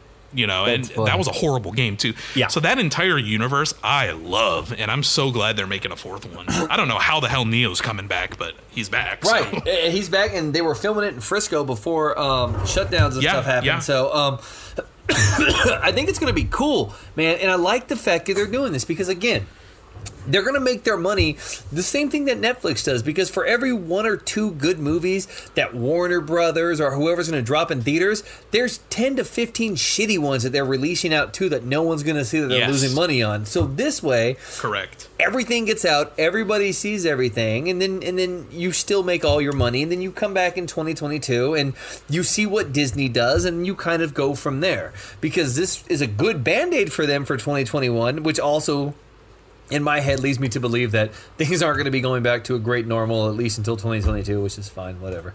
But it's great that they're doing this. It's cool. It gives everybody the option. And, dude, I'm excited. And, again, I think this will effectively slowly kill the theater business. I'm super happy that I get to watch all these from the comfort of my own home. I mean, one of the movies I was most looking forward to this last year was Tenet, and I still haven't been able to see that yet. Yeah, me neither. So, I mean, I heard good things about it. It's just, with the pandemic, it didn't do as well. So, it is what it is. But I'm still looking forward to seeing that. Well, so I am super stoked. Me too. And I think it's going to be a game of chess between Warner Brothers and Disney, because it's going to be, our game of chicken. Who's going to be the first to budge? Who's going to be the first to change course? And we're going to start to see this. And then I guarantee you in the next, 3 months, 90 days less, Netflix is going to announce some huge shit they have coming out. And then we're going to see some other stuff coming out from, I was going to say Hulu, but they already announced all the stuff for Hulu and FX. So it's owned by Disney. So, Netflix was the first to do it, dude. Netflix doesn't really have to announce anything. They were the first to have Hollywood production movies on a streaming service. Right. You have movies like fucking that one with Chris Hemsworth, Extraction. You have The Old Guard. You have Enola Holmes. Yeah. All of these could have been Hollywood movies in theaters, Well, and I think that Netflix is going to announce, like, hey, here's what's coming up, because they're going to have to compete with HBO and Disney Plus in 2021. And while I love Netflix, how they're losing The Office. There's other things like Peacock. Friends is on HBO But they Max. got The Queen's Gambit, and that show is so good. Yeah, but I didn't watch it. I'm like, it doesn't seem like something for me. But I mean, so Netflix is going to start dropping out stuff, because again, for every one or two good things Netflix does, there's 50 shitty things that nobody cares about. Exactly. So let's talk about the movie theater industry's response to that, because AMC and Regal, we knew this was going to happen. They already threw a shit fit with Universal, when they said they weren't going to. So we knew they were going to be mad about this. And you know what? You can't even be upset at AMC and Regal being upset, because it makes sense. Why wouldn't they be upset? A huge chunk of their business just got taken away. Right. And they're scrambling. Right. And that's where I'm saying it seems like they're killing these industries, because how is AMC, how is Regal, how is Cinemark going to continue on, the next year? And so I'm hoping, and I don't want to sound rude here, but I'm hoping that we start to see a shift and a change in these theaters where it's no longer, hey, I just spent $100 to go watch The Croods in theaters with my family, to, hey, I spent $25 and me and my family went and saw a movie and we had some popcorn. You know what I mean? Like, and I'm hoping that we see that pivot where these things don't become so expensive where a day at Disneyland is almost as much as taking your family to a movie. And that's where it becomes... You know, I really liked what theaters were doing with like the AMC monthly pass where you pay like, what was it, like $20 a month and you got to see like 5 movies. Yeah. Anytime you wanted. And you got X% discount on your... I think if movie theaters shift to a subscription service like that, they could potentially survive. But, you know, it's hard for me to feel bad for AMC and Regal when you have all these small businesses like restaurants and stuff having to shutter because of the pandemic. Absolutely. You know, I order from my favorite Poke Bowl place twice a week. Just because I was like, I feel like it's my duty to keep them afloat. You know, I know I'm not the only one that orders from them. You know, also because I fucking love Poke Bowls. But, absolutely. Well, you got to support. You know, but I feel like it's my duty to order from them just to keep them afloat during this time because you know what? They can't have indoor dining anymore. Right. And no one's going to eat outdoors right now because it's fucking pouring rain. Right. Well, that's where like the local cinemas that we have, like the Vine, you know, that serves beer and wine and ticket prices are $6. Yeah. Like, that's who I want to support, and that's who I want to make the money. Like, sorry, I'm with you, Cinemark and AMC and stuff. You guys have been doing this for a long time, making a lot of money. You've got to be able to pivot and adapt, and there's a reason, and it sucks, but you have to right now, especially now, and you can't just say, well, I'm not going to change and adapt. Everybody needs to go back to where it was, because it's not. Because it ain't happening. Right. And you've got to change and overcome and adapt. And that's why we'll do the same thing. Local restaurants downtown. If they've overcome and they found ways to get us food, then we'll help them out, man. We'll do what we have to do. Yeah, I'll always order on my weekends. I'll order from my Poke Place. I'll order from First Street Ale House over Burger King any day. Yeah, absolutely. Burger King's going to be fine. Yeah. Absolutely. If their shareholders get one less yacht this year, boo. Yeah, y'all can suck a dick. Hey, before we move on, I have to take a bathroom break. All right. I've tinkled. Sounds good. I'll go refill my water and stretch and do all that good stuff. All right, cool. Folks, we'll be back. Be right back.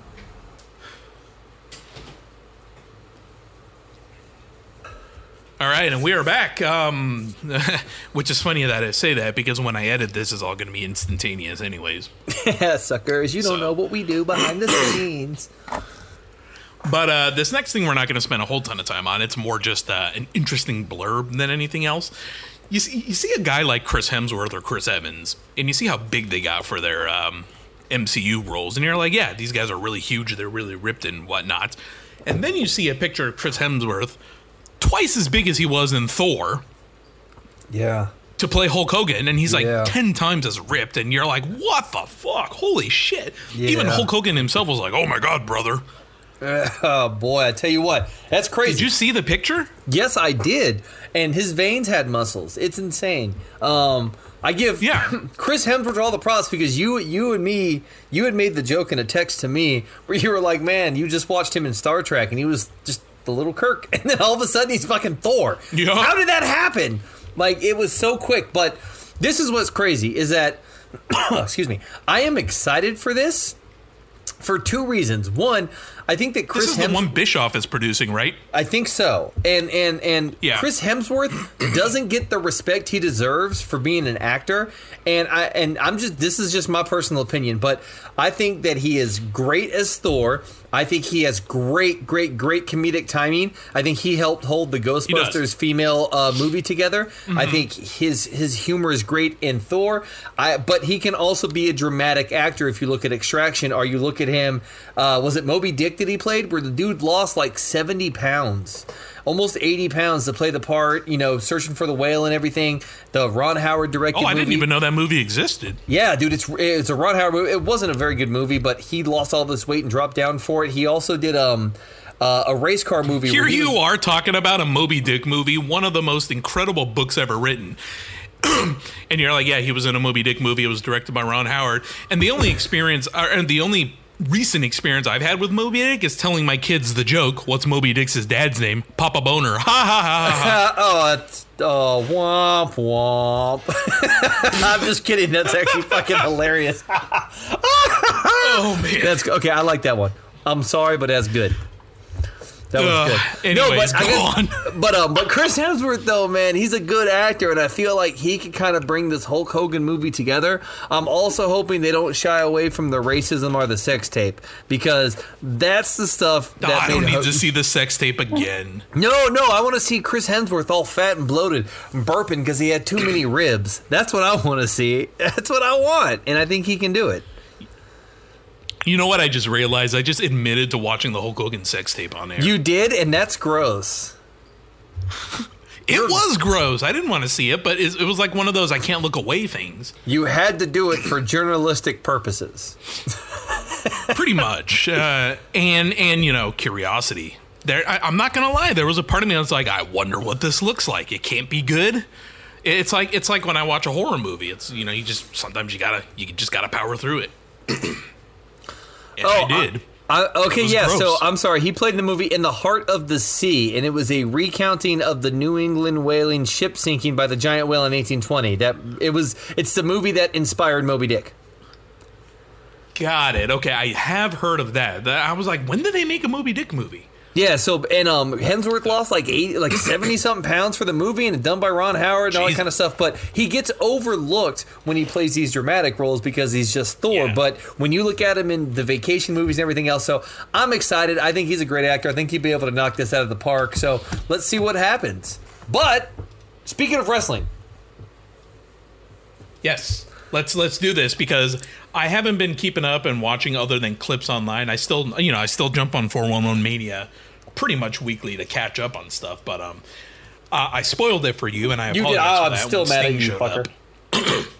When Sting showed up in AEW, but you know, it's like we've come full circle. Sting is back. We have Sting and Tony Schiavone back on TNT. Right. And it's like I went back to 1998. Dude, I'm going to tell you right now, I'm going to tell this for everybody listening out there. I've been watching wrestling since I was 9. It's had to have been, I've been watching wrestling 25 years, man. Back when Diesel was Shawn Michaels' bodyguard and Bam Bam Bigelow was wrestling. I mean, it's been forever. I have not been this excited for a wrestling promotion or what's happening than I have been with AEW the past couple months, man.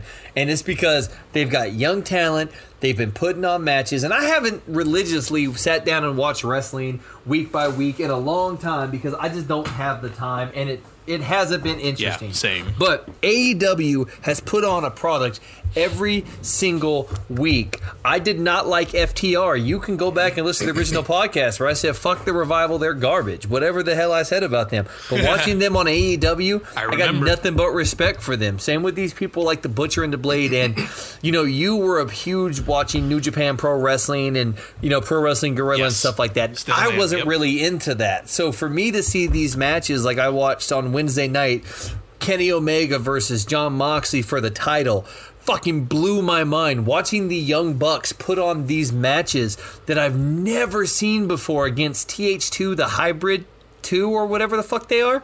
Like, seeing these things that these guys are doing has me excited for wrestling again. The fact that Sting is back in this kind of promotion with Tony Schiavone, it's being run by Tony Khan, yet it's being headlined by Chris Jericho and Jake Hager and Jon Moxley, all these people that WWE let go, and it breaks my heart that WWE took a character like Sting, a fucking legend like Sting, and just let him go.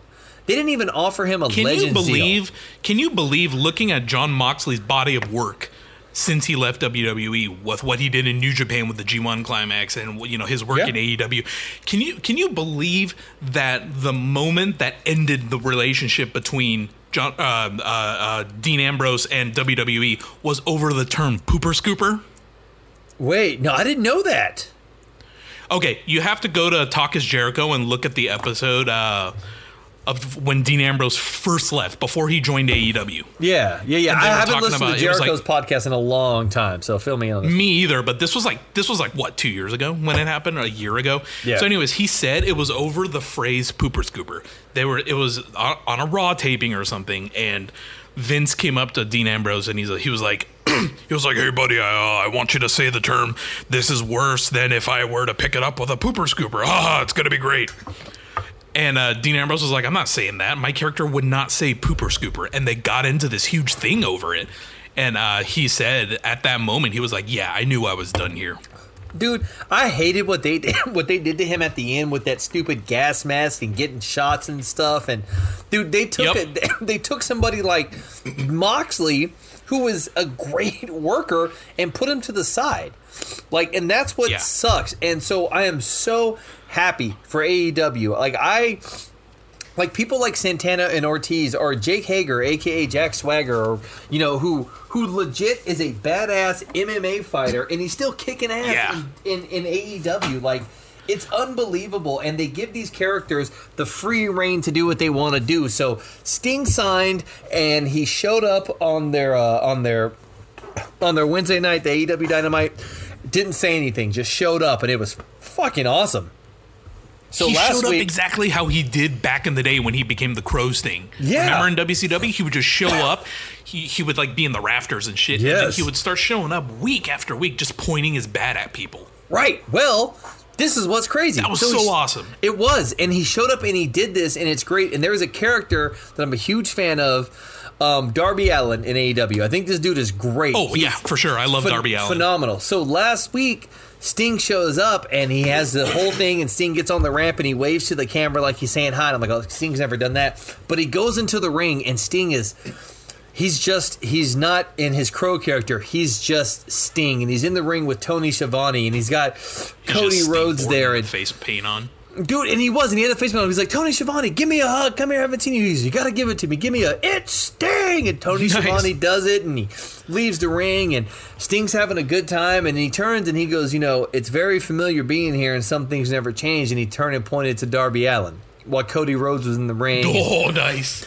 And that's just how we left it. But it was just so cool to see Sting come back in and work with these younger talents, and put him in with a Darby Allin, or put him in there with Cody Rhodes, because if it wasn't for Cody's dad, there wouldn't be a Sting. You know what I mean? So it's like this full circle stuff that's coming in that just kind of warms your heart and makes me happy. And they got Miro, aka used to be Rusev, but Miro's over there now. Yep. And dude, I don't understand how Vince McMahon and Triple H and WWE let people go who have personality like Miro, or like a Chris Jericho. I don't understand how Miro's gone, how Rusev's gone, but Lana's still there. Because Lana is a tall, blonde woman who's scantily clad all over social media. Vince McMahon will never let her go.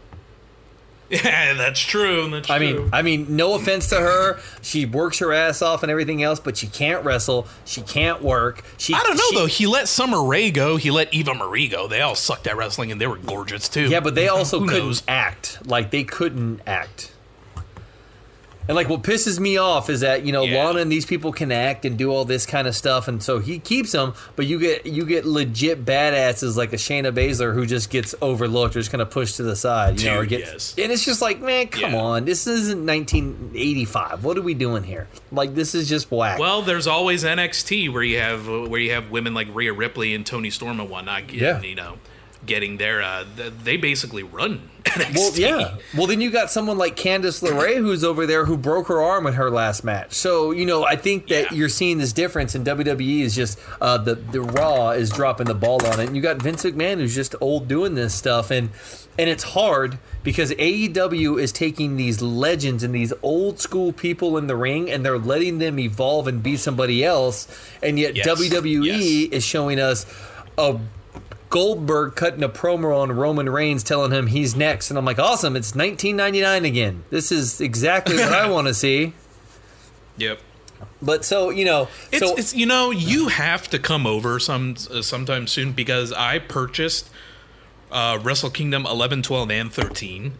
And you will see some of the greatest matches of your life on that. I think it was Wrestle Kingdom 11. That show kicked off, and it just... Picture this in WWE and what a clusterfuck it would have been. There was a Four Corners tag match that kicked off Wrestle Kingdom 11. It was the Young Bucks. Excuse me. It was the Young Bucks. It was Kyle O'Reilly and Bobby Fish, Red Dragon. Yeah. So Young Bucks, Red Dragon. It was the Time Splitters, which is Kushida and Alex Shelley. And then Forever Hooligans. Who was in the... Anyways, it was a Russian and Cuban guy, I forgot. So it was those four teams in a Four Corners tag match with New Japan styled wrestling. Can you imagine, just in your head right now, having not seen it, how good that match already is? Yeah, in my head, I want to watch it. My God, Red Dragon, they were one of my favorite teams in New Japan, and as soon as it was announced that the two of them were going to NXT, I was like, okay, cool. At least it's NXT. Yeah. But I knew it would never be as great as whatever they did. And it hasn't. And it hasn't been. But that's where I think WWE is going to shoot themselves in the foot, because WWE likes to live in their own quote unquote universe, the WWE universe, and nothing else exists outside of that, as opposed to AEW, which went off the air 2 Wednesdays ago with Kenny Omega beating Jon Moxley for the AEW World Title, and then running off with Don Callis saying, if you guys want to hear what's going on, tune into Impact Wrestling on Tuesday on Access TV to hear what's happening. That's fucking insane. And it's just like, and so then what did I do?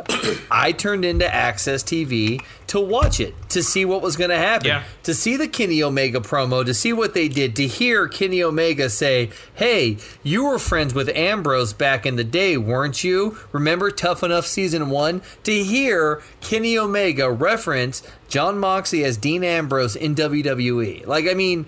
Yet WWE in an Impact ring. Yeah, on an Impact channel. And then Tony Khan cutting a commercial, being like, "Oh yeah, by the way, I paid for this, and I paid for Impact to be here tonight." I mean, technically, I could buy them if I want to, because I have so much. Just hearing that, and then thinking about WWE, which just lives in their own bubble. They act like there's nothing else outside of them, and that's where the wrestling world loses sight of somebody like a Miro, like a Chris Jericho, like a fucking Sting. How do you not at least sign Sting to a Legends deal, have him do one match a year at WrestleMania, and let him sign autographs for 6 months? Yeah, I don't... Yeah, I don't know. It's what happens when you have blinders on. Right. We see it everywhere, And I hate to say this, but as long as Vince McMahon is still sitting there running everything and giving the final sign-off, it's what's going to happen. This is why NXT is better, because Triple H, he runs it, and he does it from his perspective because he's been there. He changes with the time. There's a reason why you see these smaller, quicker, high-speed, high-intensity, high-spot matches in NXT that you're not seeing on Raw and SmackDown, because Triple H knows what people want.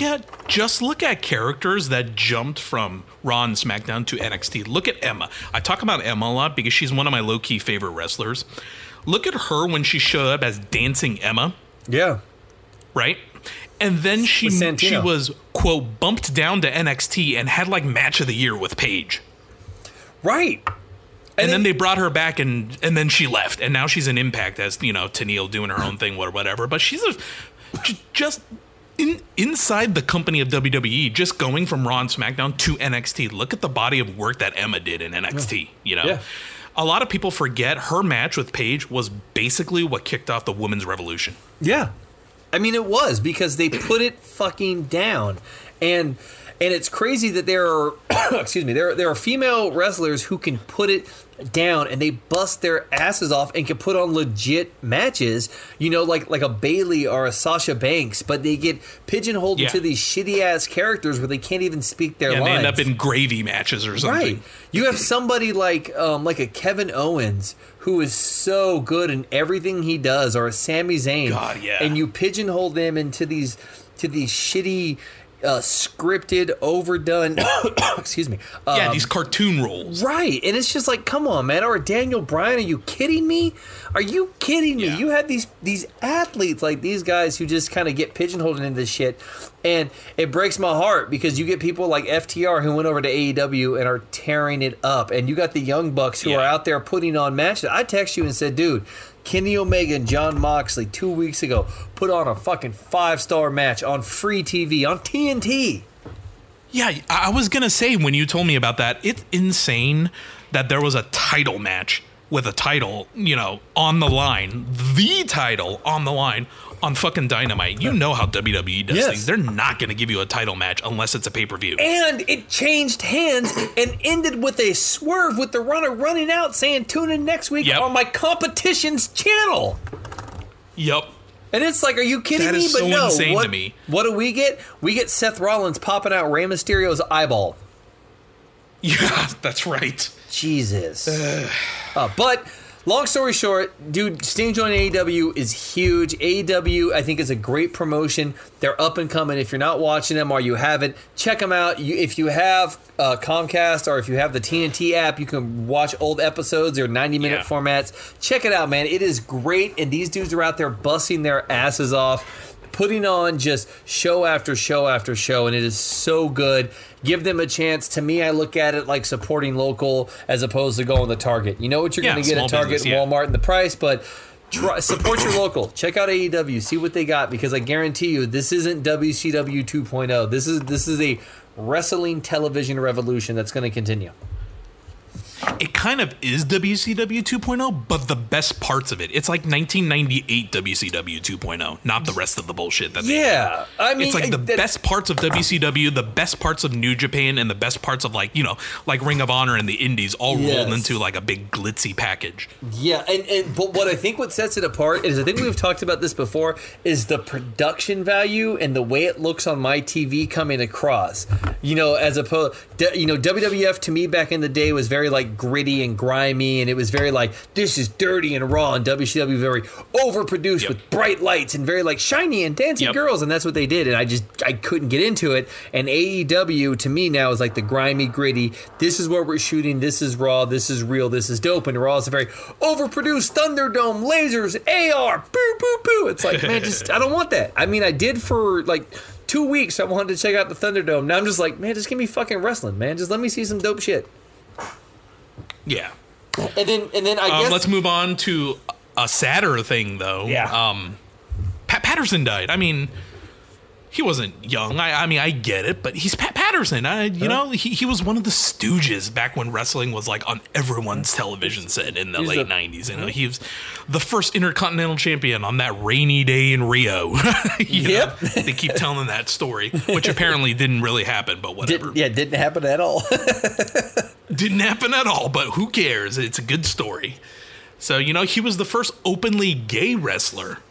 You know, in like a major promotion. I mean, this guy, it's Pat Patterson. It is, and my God. And he did a lot, and I could sit here and talk good things about Pat Patterson, but we would also be remiss if we didn't mention the kind of dark side with the sexual abuse against him and everything else that happened for a very long time. But, you know, neither here nor there. His impact on the wrestling industry and just, you know, in general is massive, and he touched a lot of lives and, you know, changed a lot of lives that way and helped a lot of people. He also did a lot of bad things, but, you know, hey, we can look at the positive here. Same with, you know, Chris Benoit and everything else. So, but we're not all saints. I mean, I'm not excusing it, but we're not all saints. I mean, I'm not, you know. Yeah. But, you know, RIP to the legacy and to everything that Pat Patterson stood for in the wrestling ring, you know, with the title and his legacy going forward with WWE. Yep. And if anything, he left us with the greatest quote ever, which is, "The crowd will go banana." Remember reading about that in Mick Foley's book? Yeah. How he couldn't get his plurals and singulars correct because you know, he's originally French Canadian. So he told Mick Foley, "Oh, if you do this, the crowd will go banana." Oh my God, I forgot. And I think Mick Foley countered with, "Are you saying they're gonna go nut?" That's so good. Those are the stories, man. I still hear people quote, like wrestlers quoting that. Like, you know, when you watch like a behind the scenes NXT or something, you'll see like Bailey saying some shit like, "Oh, and the crowd will go banana." That's funny. That's good. I love it. Oh, let's move on to some gaming news. Now, some of this stuff we can blow through kind of quickly because I really want to talk about Cyberpunk. And, you know, our last episode was a month ago, so we had just gotten our next-gen system. So we're a month into it now. We're like, 4 patches into these systems now? So we can talk about that as well. So let's really quickly go through some of these. Neil Druckmann finally got promoted. About time. I don't know why I said finally. It's not like it's something that he's been arguing or pushing for or anything. But, you know, he was the the director for, you know, games like Uncharted, The Last of Us 2. So he got a little pay raise. Which is good for him. He's the vice president of Naughty Dog now. I mean, he's been there for a very long time. There's been, he's been one of those people who likes to, he likes to stay in touch with the fans. From what I've seen, him on Twitter, he has no problem keeping people inside the loop. He also seems like somebody who we've heard stories about him, good and bad, but he also seems like somebody who is very quick to take the brunt of problems. Like I'll see him on Twitter kind of owning up to shit or talking about stuff or giving out props and stuff. Regardless of whatever I don't know, he has gifted us with some of the greatest stories in video games, in my opinion, at least. He was very nice to me when I interviewed him back in the day. There you go. Just like again, Kid Rock is a disgusting piece of shit, but he was so nice to me when I met him. So there you go.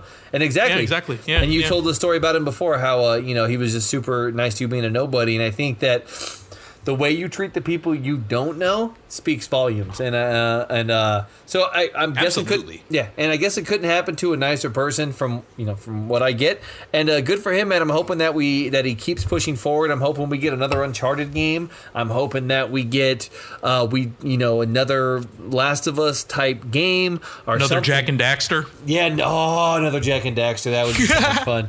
But I think that it's in good hands. It's well deserved. Good for you, man. Enjoy the money. Now give us a good PS5 upgrade for The Last of Us 2. Yep. It's coming. I know they haven't announced it, but it's got to be coming. That game released way too close to the new generation to not eventually have some sort of upgrade. So, we'll see. And to me too, and it looks like one of those games that I was telling you, I turned the film grain off and everything on it when I played it, and it looks much nicer, but I think with a good crystal clear patch, it wouldn't take so much. It wouldn't have to be a huge patch for them to fix it because it's so well done anyways. I'm pretty sure they're going to have it out. 60 FPS patch is all I want. Right, exactly, and I'm pretty sure we'll get it, hopefully as like a Christmas present or something that they'll release to us as like a surprise, so fingers crossed. I don't understand all these games launching with the film grain filter. I mean, I guess a part of me is thankful you can turn most of them off, but why did I just spend $1,300 on a brand new Sony 4K Dolby Vision TV and then slap a thing of film grain on top of it? It doesn't make any sense to me. I've never liked playing a game with film grain. I always turn it off. Yeah, I hate it. Anyways, to me, it watches out. Neither here or there. But for Neil Druckmann, I think that 2020, he's one of the few people who can say it's been a great year for him, because big props to one of my favorite games of this year, The Last of Us 2 won Game of the Year, and that's huge. Yep.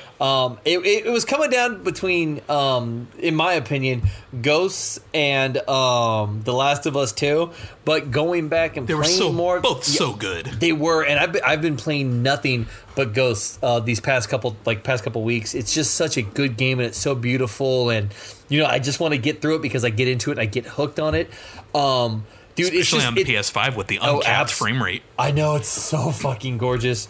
But I don't know, man. It's just The Last of Us Part 2. Something about the story, something about the gripping tale of it, something about the emotional pull on it. It's just well done. The Abby character I liked. I mean, really, if you think about The Last of Us 2, it is two complete video games put into one. You got the story of Ellie and you got the story of Abby, and I think that's really cool. Yeah. It was a very ambitious project, and it's a beautiful game. So, congratulations to Neil Druckmann, Naughty Dog, and The Last of Us 2, man. I mean, very well deserved.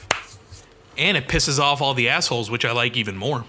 Watching them get all hot and bothered on Twitter. I know. Fuck them. I love it. Fucking love it. Yep, got my middle finger up right now. You guys can't see it, but it's up. It's up and proud. So that's right. Fuck. So here, let's move on. So a new 007 game is coming, and what's interesting about this is, other than GoldenEye, we haven't had any good 007 games. Everything or Nothing was probably the only other one that I can say was entertaining that I actually played through.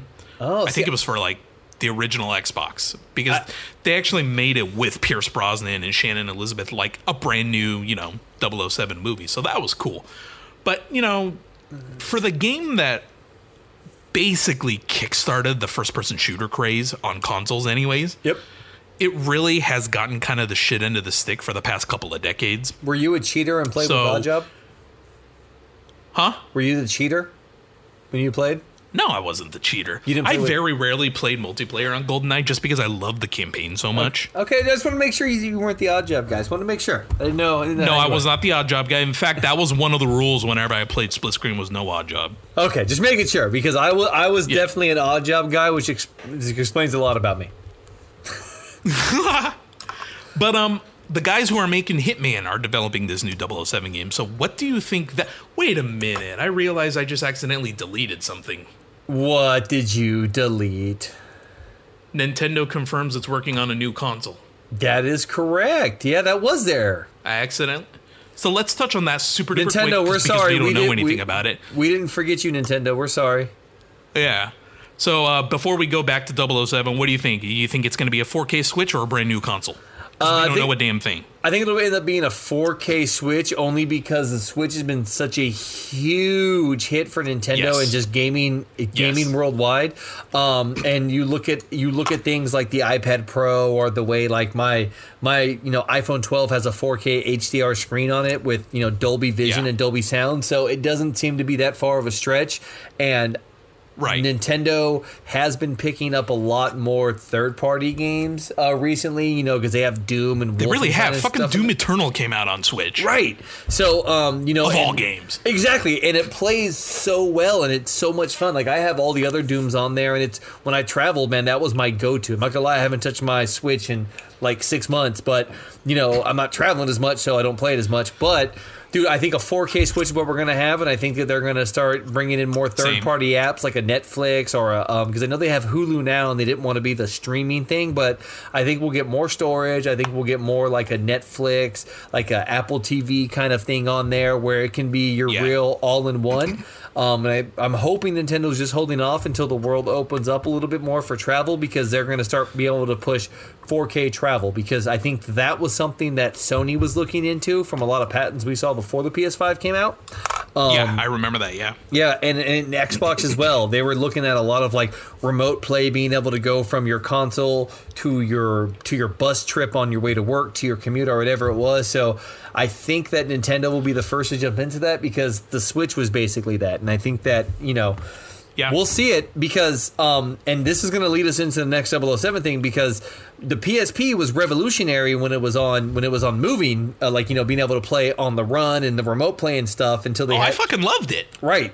But to me, the PSP, the Vita, the fucking Wii U, all these quote portable systems I loved. But the PSP is where the best James Bond game came out, and that was From Russia with Love. And they remade the movie into a video game, and they had Sean Connery revoice all the lines. That was a good game. Yes, and it was a third person shooter with James Bond, and it was basically a 1970s hitman starring James Bond.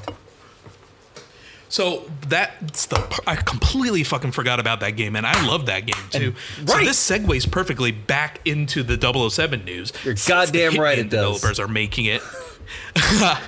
Since the Hitman developers are making this new 007 game, do you think it's going to be a first-person shooter or a Hitman-styled game? I think it will be a more Hitman-styled game because... there are so many games right now that are this first-person shooter style. One of the games being the one that we're going to talk about at the end that you and me just started playing. So I think that we're going to get more of the Hitman style game because IO Interactive already said that. I mean, they haven't really announced anything for the new consoles except Hitman 3 and a complete 4K upgrade. So if you owned Hitman 1 and 2, you'll get a brand new free versions of the game and Hitman 3 when it comes out. Nice. Which is great. So I think that they're very going to... nice. Right. So I think you take that property of 007 and you put it into a dope Hitman-style game. But I don't know, man. Shit. What do you think? So because now it depends on what James Bond game they're doing. Like what kind of James Bond they're going with. Exactly. And if you think back to the old Sean Connery James Bond movies, they weren't bombastic Michael Bay action pieces. I mean, James Bond was sneaky. James Bond was clever, whatever. So I guess the next question is, what Bond is this going to be? Is this going to be a Daniel Craig Bond? Is this going to be an original James Bond? Because there was a James Bond game for PS2 called Nightfall, I think, and it was like a generic Bond. Yeah. So is that what we're going to see here?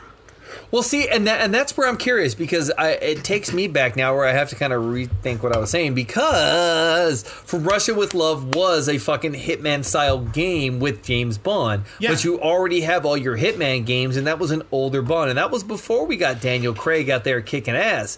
So you can do Daniel Craig style Bond, but then you do that, then you're pigeonholing yourself into another game where you're just like, oh, an Assassin's Creed type James Bond, or you know what I mean? So they're gonna have to do it right. And IO Interactive, they're known for their Hitman games, and they're known for their stealth type, slow, methodical games. And if you think about the history of James Bond, he's supposed to be this stealth felt spy who does all this cool stuff, but in reality he's not really good at what he does. He tells everyone his name and blows a lot of shit up. So that's true. They could just take an unreleased story and turn it into a video game, which I think will be cool, but because of all the Ian Fleming books, there's got to be something that they haven't touched yet. Right, there's so... Oh, speaking of James Bond, I believe, and I'm not sure if this is still going on or if this is a thing that's permanent moving forward, but every single James Bond movie was free on YouTube with ads. They are actually all like in its like legally, like not some shitty, not some shitty I recorded it off a TV with my phone type thing. Like, actually this is a legit, every James Bond movie was free on YouTube with ads. And I rewatched my favorite Bond movie, which is The Living Daylights. Oh, really? And it Timothy Dalton is my favorite Bond to this day, and I think he got a really bad rap because he was a serious Bond right after Roger Moore's cartoon Bond, and everyone hated a serious Bond. But now we have Daniel Craig, who was a serious Bond, and everybody loves it. Yeah. I feel like Timothy Dalton's version was just way ahead of its time. Yeah, I think it was. Because that was the big criticism with Dalton, was that, he's not fun anymore. He's too serious. He's too angry. He's too stone cold as a killer. Yeah. Well, that's Daniel Craig. That's Daniel Craig, and everybody's all about it now. So it's funny because I love James Bond, and I loved Sean Connery as James Bond, and he was just, of course, and he was so good. But then you go back and you watch those movies, and in reality, they're just he's not good. He is terrible. Well, the thing about Sean Connery as Bond, if you look at his movies, there were really only two good ones. Well, three good ones, I would say. I would say Dr. No, From Russia with Love, and Goldfinger are the only good ones. Ooh, because once you start going into Diamonds Are Forever and You Only Live Twice, it gets weird, it gets racist. You Only Live Twice gets extremely racist. But see, I enjoyed From Russia with Love. I thought that was Sean Connery's best outing as James Bond. That's what I was saying. That's one of the only three good ones. Yeah, and so you're right. God, it's like I look at Sean. You Connery. Can't watch Diamonds Are Forever and tell me that's one of the best Connery James Bond ones. It's not. Right. It's not. You can go back and pretty much watch any of them, and as far as I'm concerned, there's only 4 or 5 that are good. And most of them are. You've got Casino Royale, which is one of the best Bond movies, newer versions. Spectre, the last one, which I thought was fucking amazing. It was which is a great one. You can go with GoldenEye with Pierce Brosnan, because GoldenEye, I was just about to say. Because that one right there is a true Bond movie, and then you can go back and choose.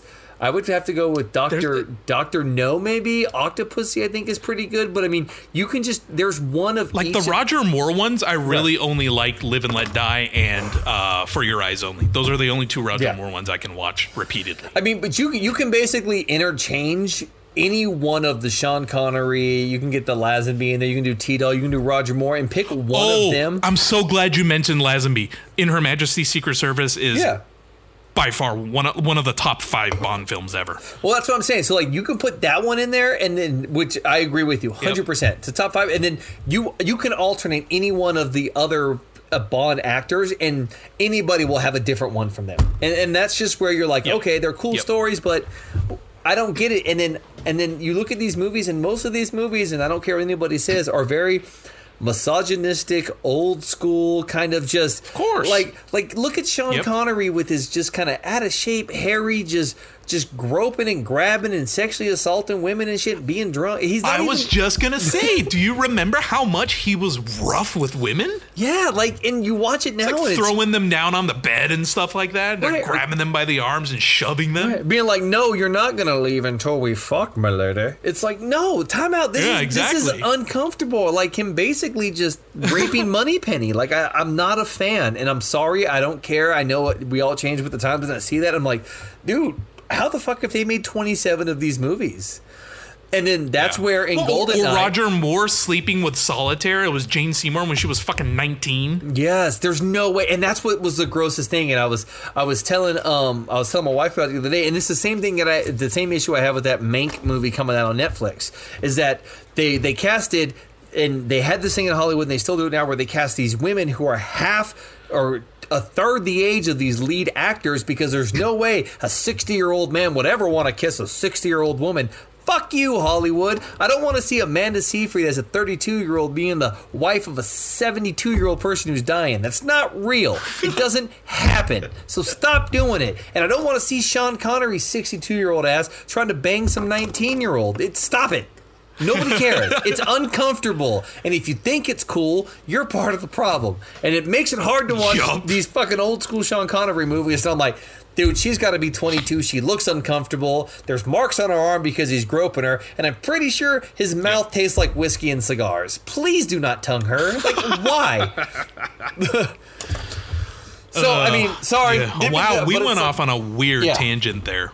But that's why I give Daniel Craig the props as Bond, because at least he was cool. Yeah. But too long didn't read. There's a new 007 game coming, so we'll have to wait and see what it is. Let's, before we go into Cyberpunk, really quick mention this. The Game Awards were last week, and they showed trailers for the new Mass Effect, the new Dragon Age, and what I was not expecting, a brand new Perfect Dark, because we talk about GoldenEye being kind of the golden child for, no pun intended, for first-person shooters. People forget that Perfect Dark came out right after, and it also was as beloved and as good as GoldenEye. And that Perfect Dark is as important in console first-person shooters. And 100%. I love Joanna Dark as a character. I'm glad they're coming back. It looks fantastic. New Mass Effect looks great. I mean, looks like we're going back to... I mean, they showed Liara in the trailer, so it looks like we're going back to the core Shepard story. Mass Effect is an EA staple. Like, I mean, that was like kind of like that EA staple game for them. So I'm excited. So I'm really glad to see it back. Fucking Dragon Age. I love Dragon Age. All these BioWare games that were so good before they shit the bed with Anthem, I'm glad to see them back. So, I'm excited. We are seeing, and I know this is going to sound crazy because it's been happening for a while, but we are right now in the golden age and the rebirth of video games unlike anything that we've seen.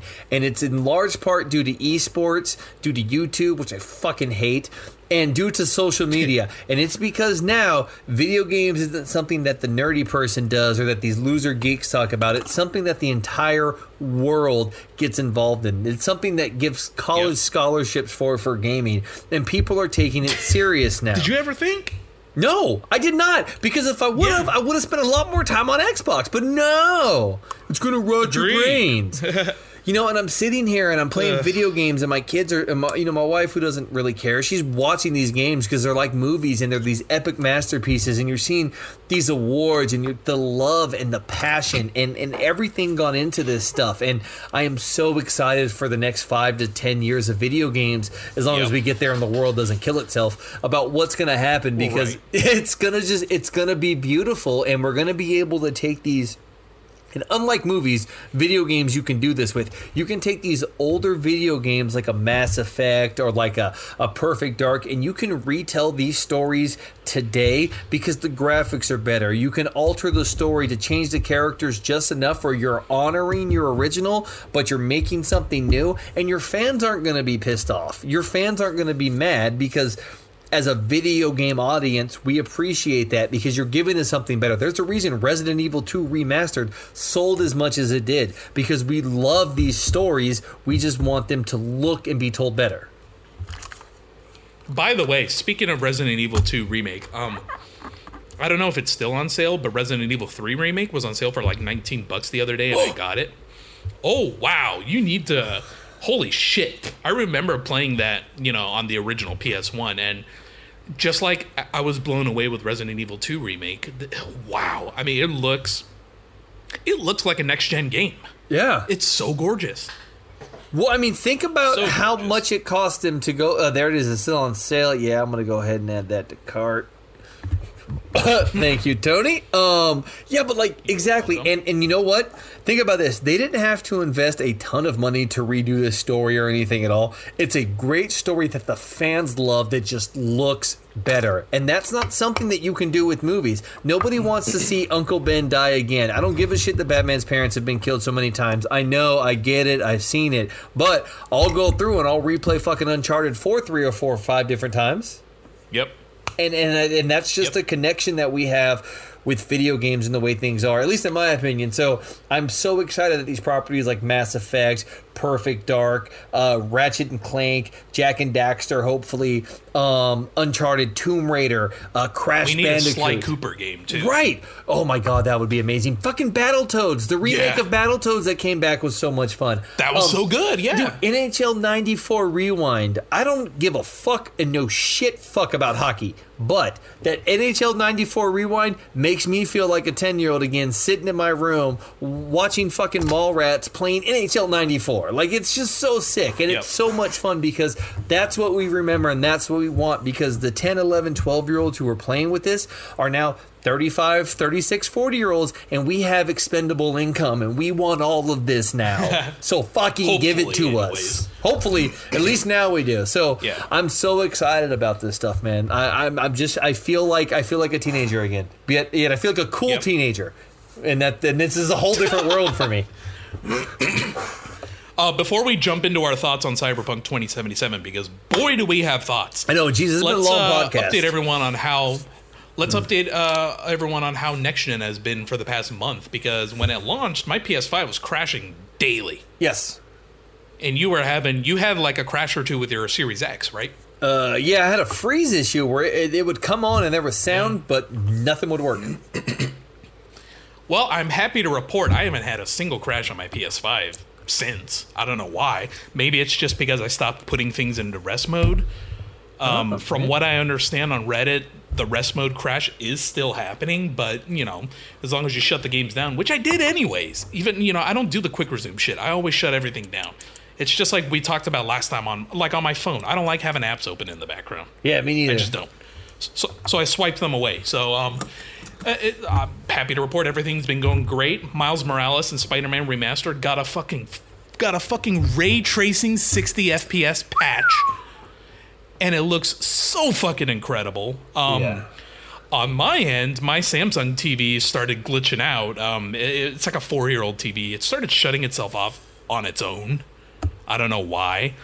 And on top of that, I found out that, long story short, it was only like an 8-bit panel or something like that, so I could never get true HDR. So I was like, you know what? It's already dying.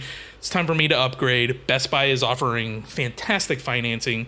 So I upgraded to a Sony X900H 65-incher, and I'm getting, Dolby Vision now. I'm getting true HDR. I'm actually getting some brights that look bright, and 120 FPS, which you and I talked about a little bit through text. To me, it's not a huge difference from 60 FPS, so I don't intend to, sacrifice 120 over visuals ever. Yeah, that's what you were saying. I tried it out on Dirt 5, and I tried it out on Devil May Cry and Gears, and maybe to my untrained eye, it just doesn't look any different than 60 FPS. It just looks like shittier graphics and just as smooth. So I disabled that and put everything back to 60 FPS with the 4K, and I'm happy as a clam. Yeah, see, I'm different. I will always go for better visual quality than anything else. Like I'll take a lower refresh rate so I can have better visuals. It depends on the game, like we talked about. If it's a racing game or if I were a competitive Cold War player, fine, I get it. 120 FPS might be beneficial, but I'm not. I play Spider-Man. I fucking play, Spider-Man, Watch Dogs, Assassin's Creed. Yeah. I don't need 120 FPS. Absolutely I'm perfectly fine with 60, even 30. So it's crazy that we have such first world problems. I know, right?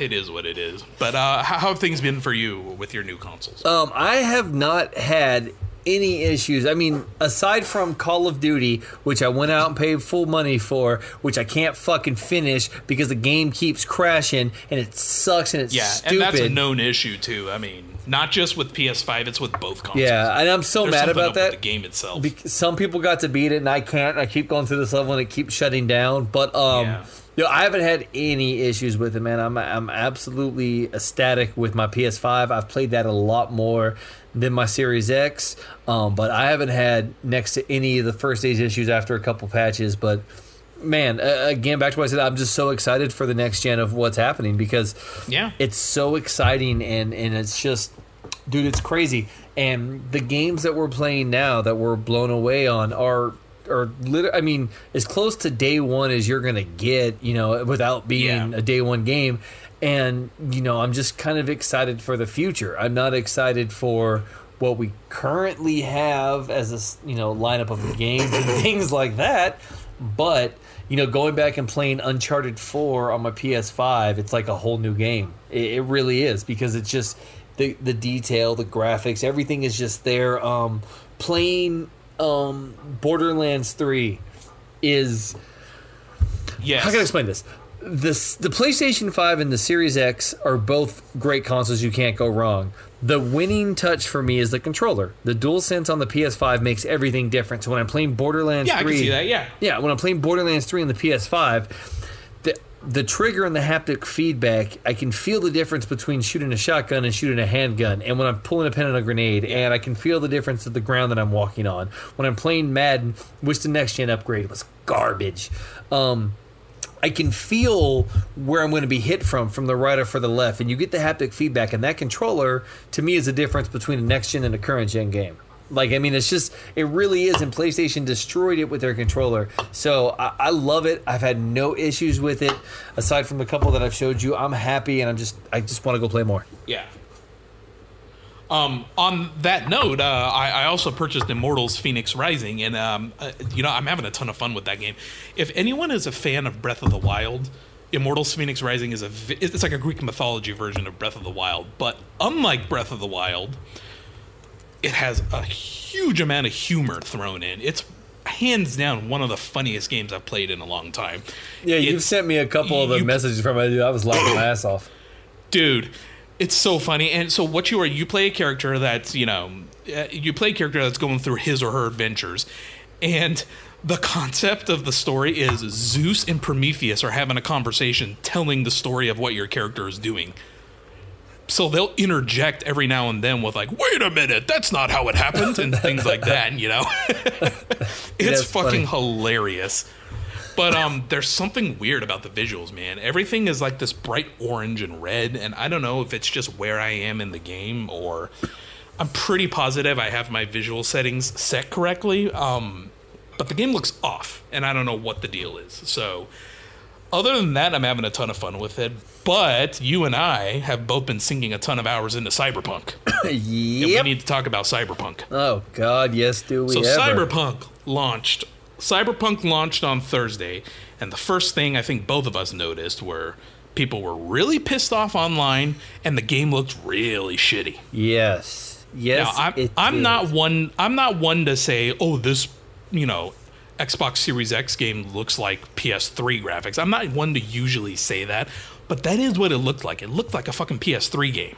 I couldn't understand why. Oh, I know, dude. And I was texting you back and forth because I got it the day early, so I kind of went in and was kind of playing it a little bit.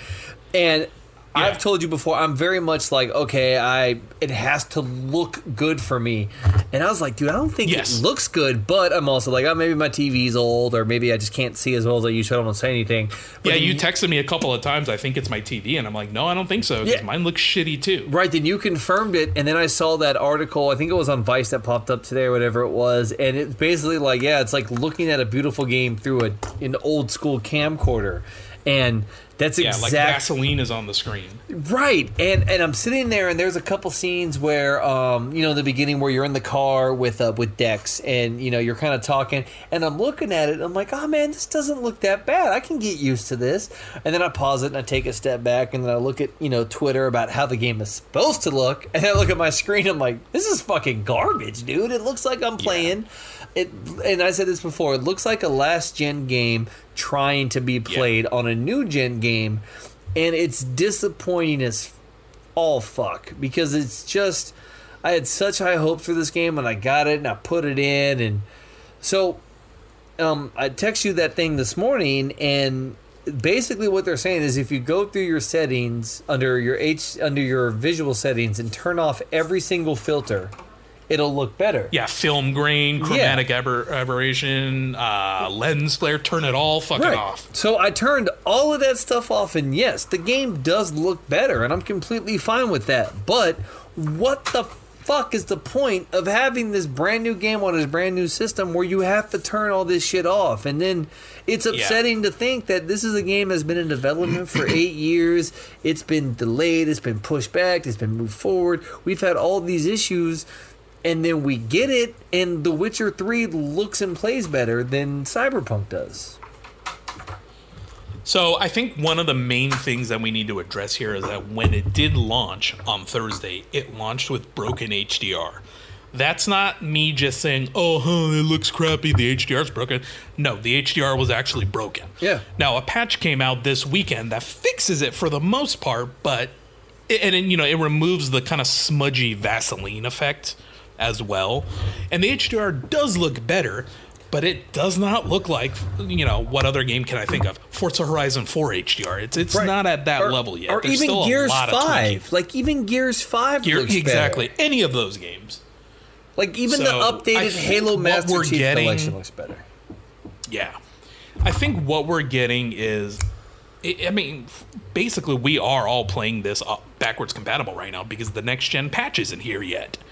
So we are playing a last-gen version, and even that's not an excuse because, look, Ghost of Tsushima was a last-gen game, and it looks better than half the new-gen games right now. Without any upgrades, other than an unlocked frame rate. It looks considerably better than Watch Dogs. It looks better than Dirt. It looks better than any of these games that are supposed to be new-gen games.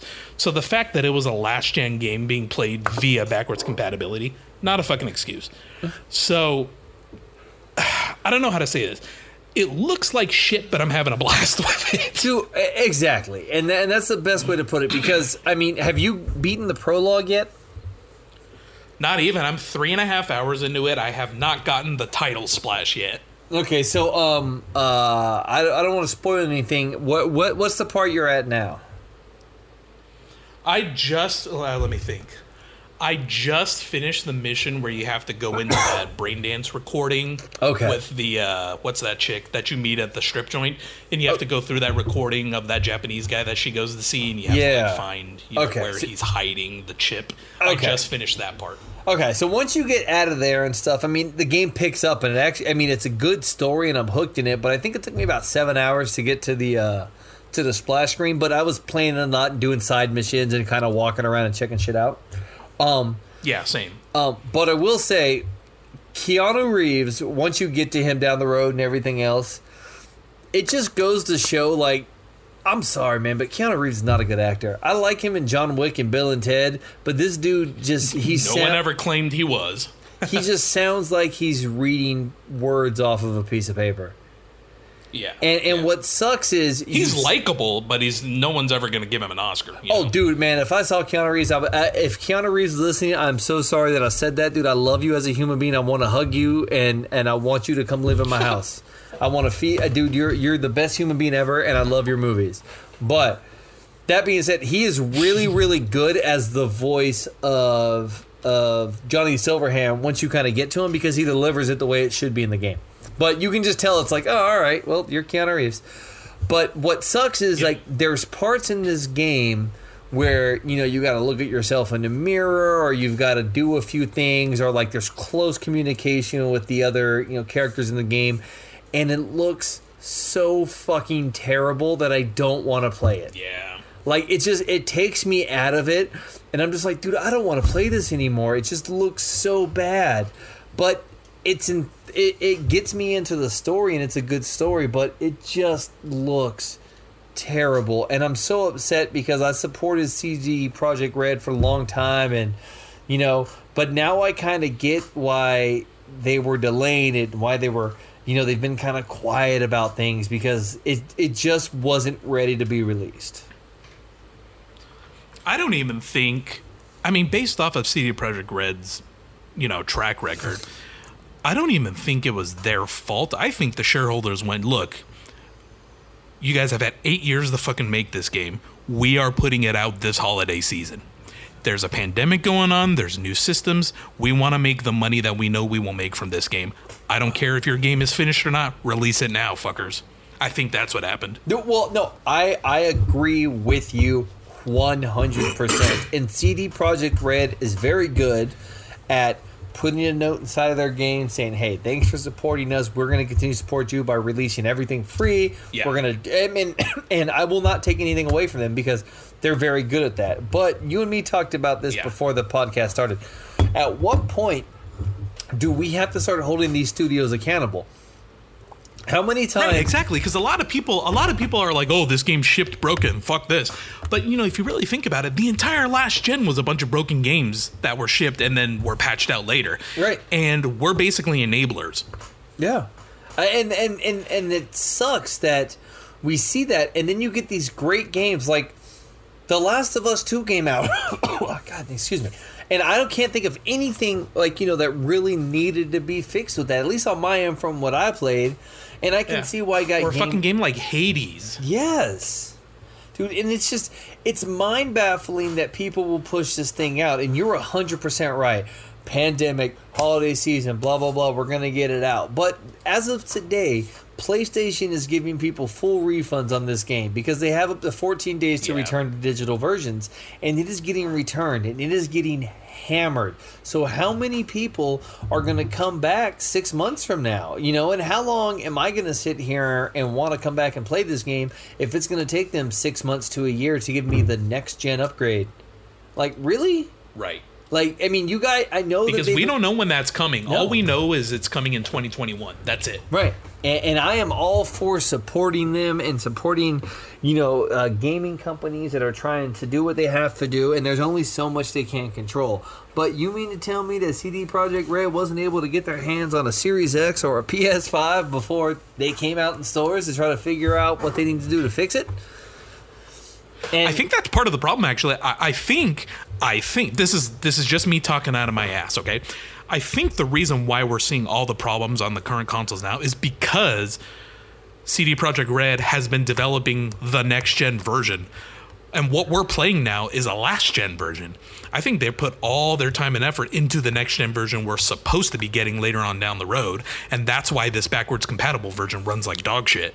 Yeah, well, apparently it even plays worse on the Xbox One and a PS4. Yeah, and the PS4. Yeah, people are saying. It looks like an N64 game from what you're seeing. And this is where I wish that we could have. I wish that we were in a time and a place where these independent, people are able to get the money in the backing to take the time to put their games out and do what they have to do. It sucks that you have these shareholders who are pushing out a game, and it's not just gaming, but CD Projekt Red has been working on Cyberpunk for 8 years. To have this pushed out and to have the product of their last 8 years just bashed for technical difficulties, not for anything else, but for technical difficulties, which is almost the exact same as The Last of Us 2 came out for 7 years. People worked on that to get bashed because people didn't like the inclusivity inside the story. And that's what sucks. Like, one of these things you can't control, like The Last of Us 2. People are going to be pricks and assholes, and you just have to silence the haters by going out and winning awards and just fuck off, fuck them kids, basically, and move on. But the other one, like CD Projekt Red, this is stuff that you can fix and stuff that you have people working tirelessly and getting shit on for stuff that's out of their hands, and it just sucks. And it seems like what we're going to get is just this amazing story and this great time, and it's just going to be hard to be invested in it when it looks terrible. It just does. Yeah. So what I'm hoping for, because what's done is done. The game's out. People bought it. You know, some people are getting refunds. Whatever. What's done is done. What I'm hoping for is, since we know the next gen patch is not coming until next year at the earliest, and they did say we are putting everything into this next gen upgrade, every ounce of power we can draw from these consoles, we're gonna do. Now, granted, as of now, that's an empty promise because, you know, we thought this game was gonna look amazing regardless, and it wasn't the case. What I at least, at the bare minimum, hope is at least consistent patches between now and then. Patch it out, make the game look a little bit, make it at least look like a fucking Xbox One PS4 game. Right. I think that they will because, at least. Even the one that just came out helps enhance the game and it makes it look better, but it was also a 16 gig patch. So, I mean, if you're somebody who has a PS5 and let's say you got Call of Duty and you've got Madden and you've got fucking I don't know, something else, you got Godfall and now you've got Cyberpunk. Well, what are you going to play? Well, Cyberpunk's going to have to be set or get returned because I'm going to have to wait for another 50 gig patch that's going to come out to have to give me exactly what I need. I'm good, man. I'll wait. Well, at least for now you can play it off an external because it's a last gen version. But yeah, if this fucking patch that does hot fixes is 16 gigs, I don't even want to know what the next gen patch is going to be. What, 60 gigs? That's what I'm saying. 60, 70? It's like, no, I'm good, man. Yeah. It's gonna be crazy. I mean, crazy. But you know, invest in it. Help them out, man. It is a great game. I can tell the story's going to be there. You can tell there is a lot of love and passion and everything put into this game. So to see the hate that they're getting, the people returning it and everything else, quit being spoiled. You already spent the money. Just sit on it. Wait. Give it time. Just like an investment in the stock. You've got to let it age. So it'll get there. It will. And just, you know, it's just right now it's not ready. So unfortunately, it's going to sit to the side and I'm going to have to go back to playing Assassin's Creed or going back to playing Spider-Man or something else. As much as I hate encouraging this, I mean, I think this is just the norm now. I mean, games are so huge now with so much technology and so much, you know, everything's online now. Remember back in the day with the PS2, you had to buy a network adapter. Yep. Just to play Final Fantasy XI online, you know? So, I mean, everything is fucking connected now. There are so many variables that go into game development that I think, you know, I'm not excusing this, but I think this is just the norm now. We're gonna see games shipped broken, and developers will just have to wait and see what pops up in the real world, not testing on a closed server, in the real world, and then patch things out as they come up. That's just how things are now. Yeah, and I think that this is going to start to be... I think with this, we're going to see a shift from pre-orders. I mean, it's going to be really hard for people to invest money in pre-ordering a game, knowing that day one, it's not going to work. Or, you know, so you got to... And then at what point do people no longer want physical shit that you're going to give them? Oh, cool, I've pre-ordered, you know, the Avengers game, and I got all these cool costumes, but the game sucks, so I'm not going to fucking play it. Thanks for nothing. I'm not pre-ordering your next shit. Yeah, am I going to pre-order Hogwarts Legacy now? I mean, am I going to get a broken game? Or do I wait a week and see what happens? Yeah, exactly. And that's exactly where I think people are at, and that's what we're going to see, and that sucks. Yeah, it does suck. I mean, like I said, I think this is just the direction the industry is going. It does suck. And, you know, let's not kid ourselves. Even back in the N64, PS1, PS2 days, games shipped broken, you know? The only benefit now is that everything's online, so you can do something like push out a patch. I mean, back in the day, if, you know, I don't know, if Majora's Mask shipped broken, for instance, it didn't, but if it did, there was no way to fix it. You were just stuck with a shitty game. Yeah. That didn't work. Yeah. Well, I mean, that's I remember for the original Xbox, I went, the day it launched, I bought Batman Dark Tomorrow because I was so excited about it. That game was the shittiest, buggiest mess. I couldn't even get out of the first level. And guess what? I was fucking stuck with it. Yeah. Well, and it never got patched because you couldn't. No, well, and that's where like a Blockbuster Video was great because you can, or a Hollywood Video Game Center where you can just go over there and rent your games and be like, oh man, this game is garbage, and you took it back. And I think that's where now like you said, everything's connected. So we just continuously give these developers multiple chances to let us down and take more of our money. That's a reason that, a lot of these loot crates and shit for money had to go away from EA Games. You're like, hey man, buy this game for $60 and spend another $100 to upgrade. It's like, wait, what? And and we're not stupid. We're also living in a time now where if I have to give somebody $60 for a video game, it better fucking work, because $60 is not easy to come by, and they've got to realize that if people have to spend $60, where are we going to spend our $60? And I think that they're running into, this time where investors will have to take a step back, because CD Projekt Red, as good as The Witcher 3 is and what they did and everything with that, they're going to have to recover a lot of ground on a lot of people with the game, quote unquote, they released with Cyberpunk 2077, because it just feels very, very, very incomplete and as a quick money grab. And that's not cool. Yeah. Which is crazy to even say for a game that's been in development for 8 years. Yeah. And this is not a shot at the developers, the people working on it, anybody sitting there on a keyboard who does this, because these people are working their asses off. It just has to do with the money people who are trying to release a game during the holiday season, during this pandemic, because they're trying to get that last dollar out of it, and just fucking over these developers and directors and everybody else. And it sucks. But, I mean, unfortunately, it's where we are. Yep. Sorry to end the episode on such a down note, but I mean, on a brighter note, I mean, visuals aside, like you mentioned earlier, it's a great story. It's a fun game. I mean, I haven't run personally into any game-breaking bugs like a lot of other people have, so fingers crossed, knock on wood.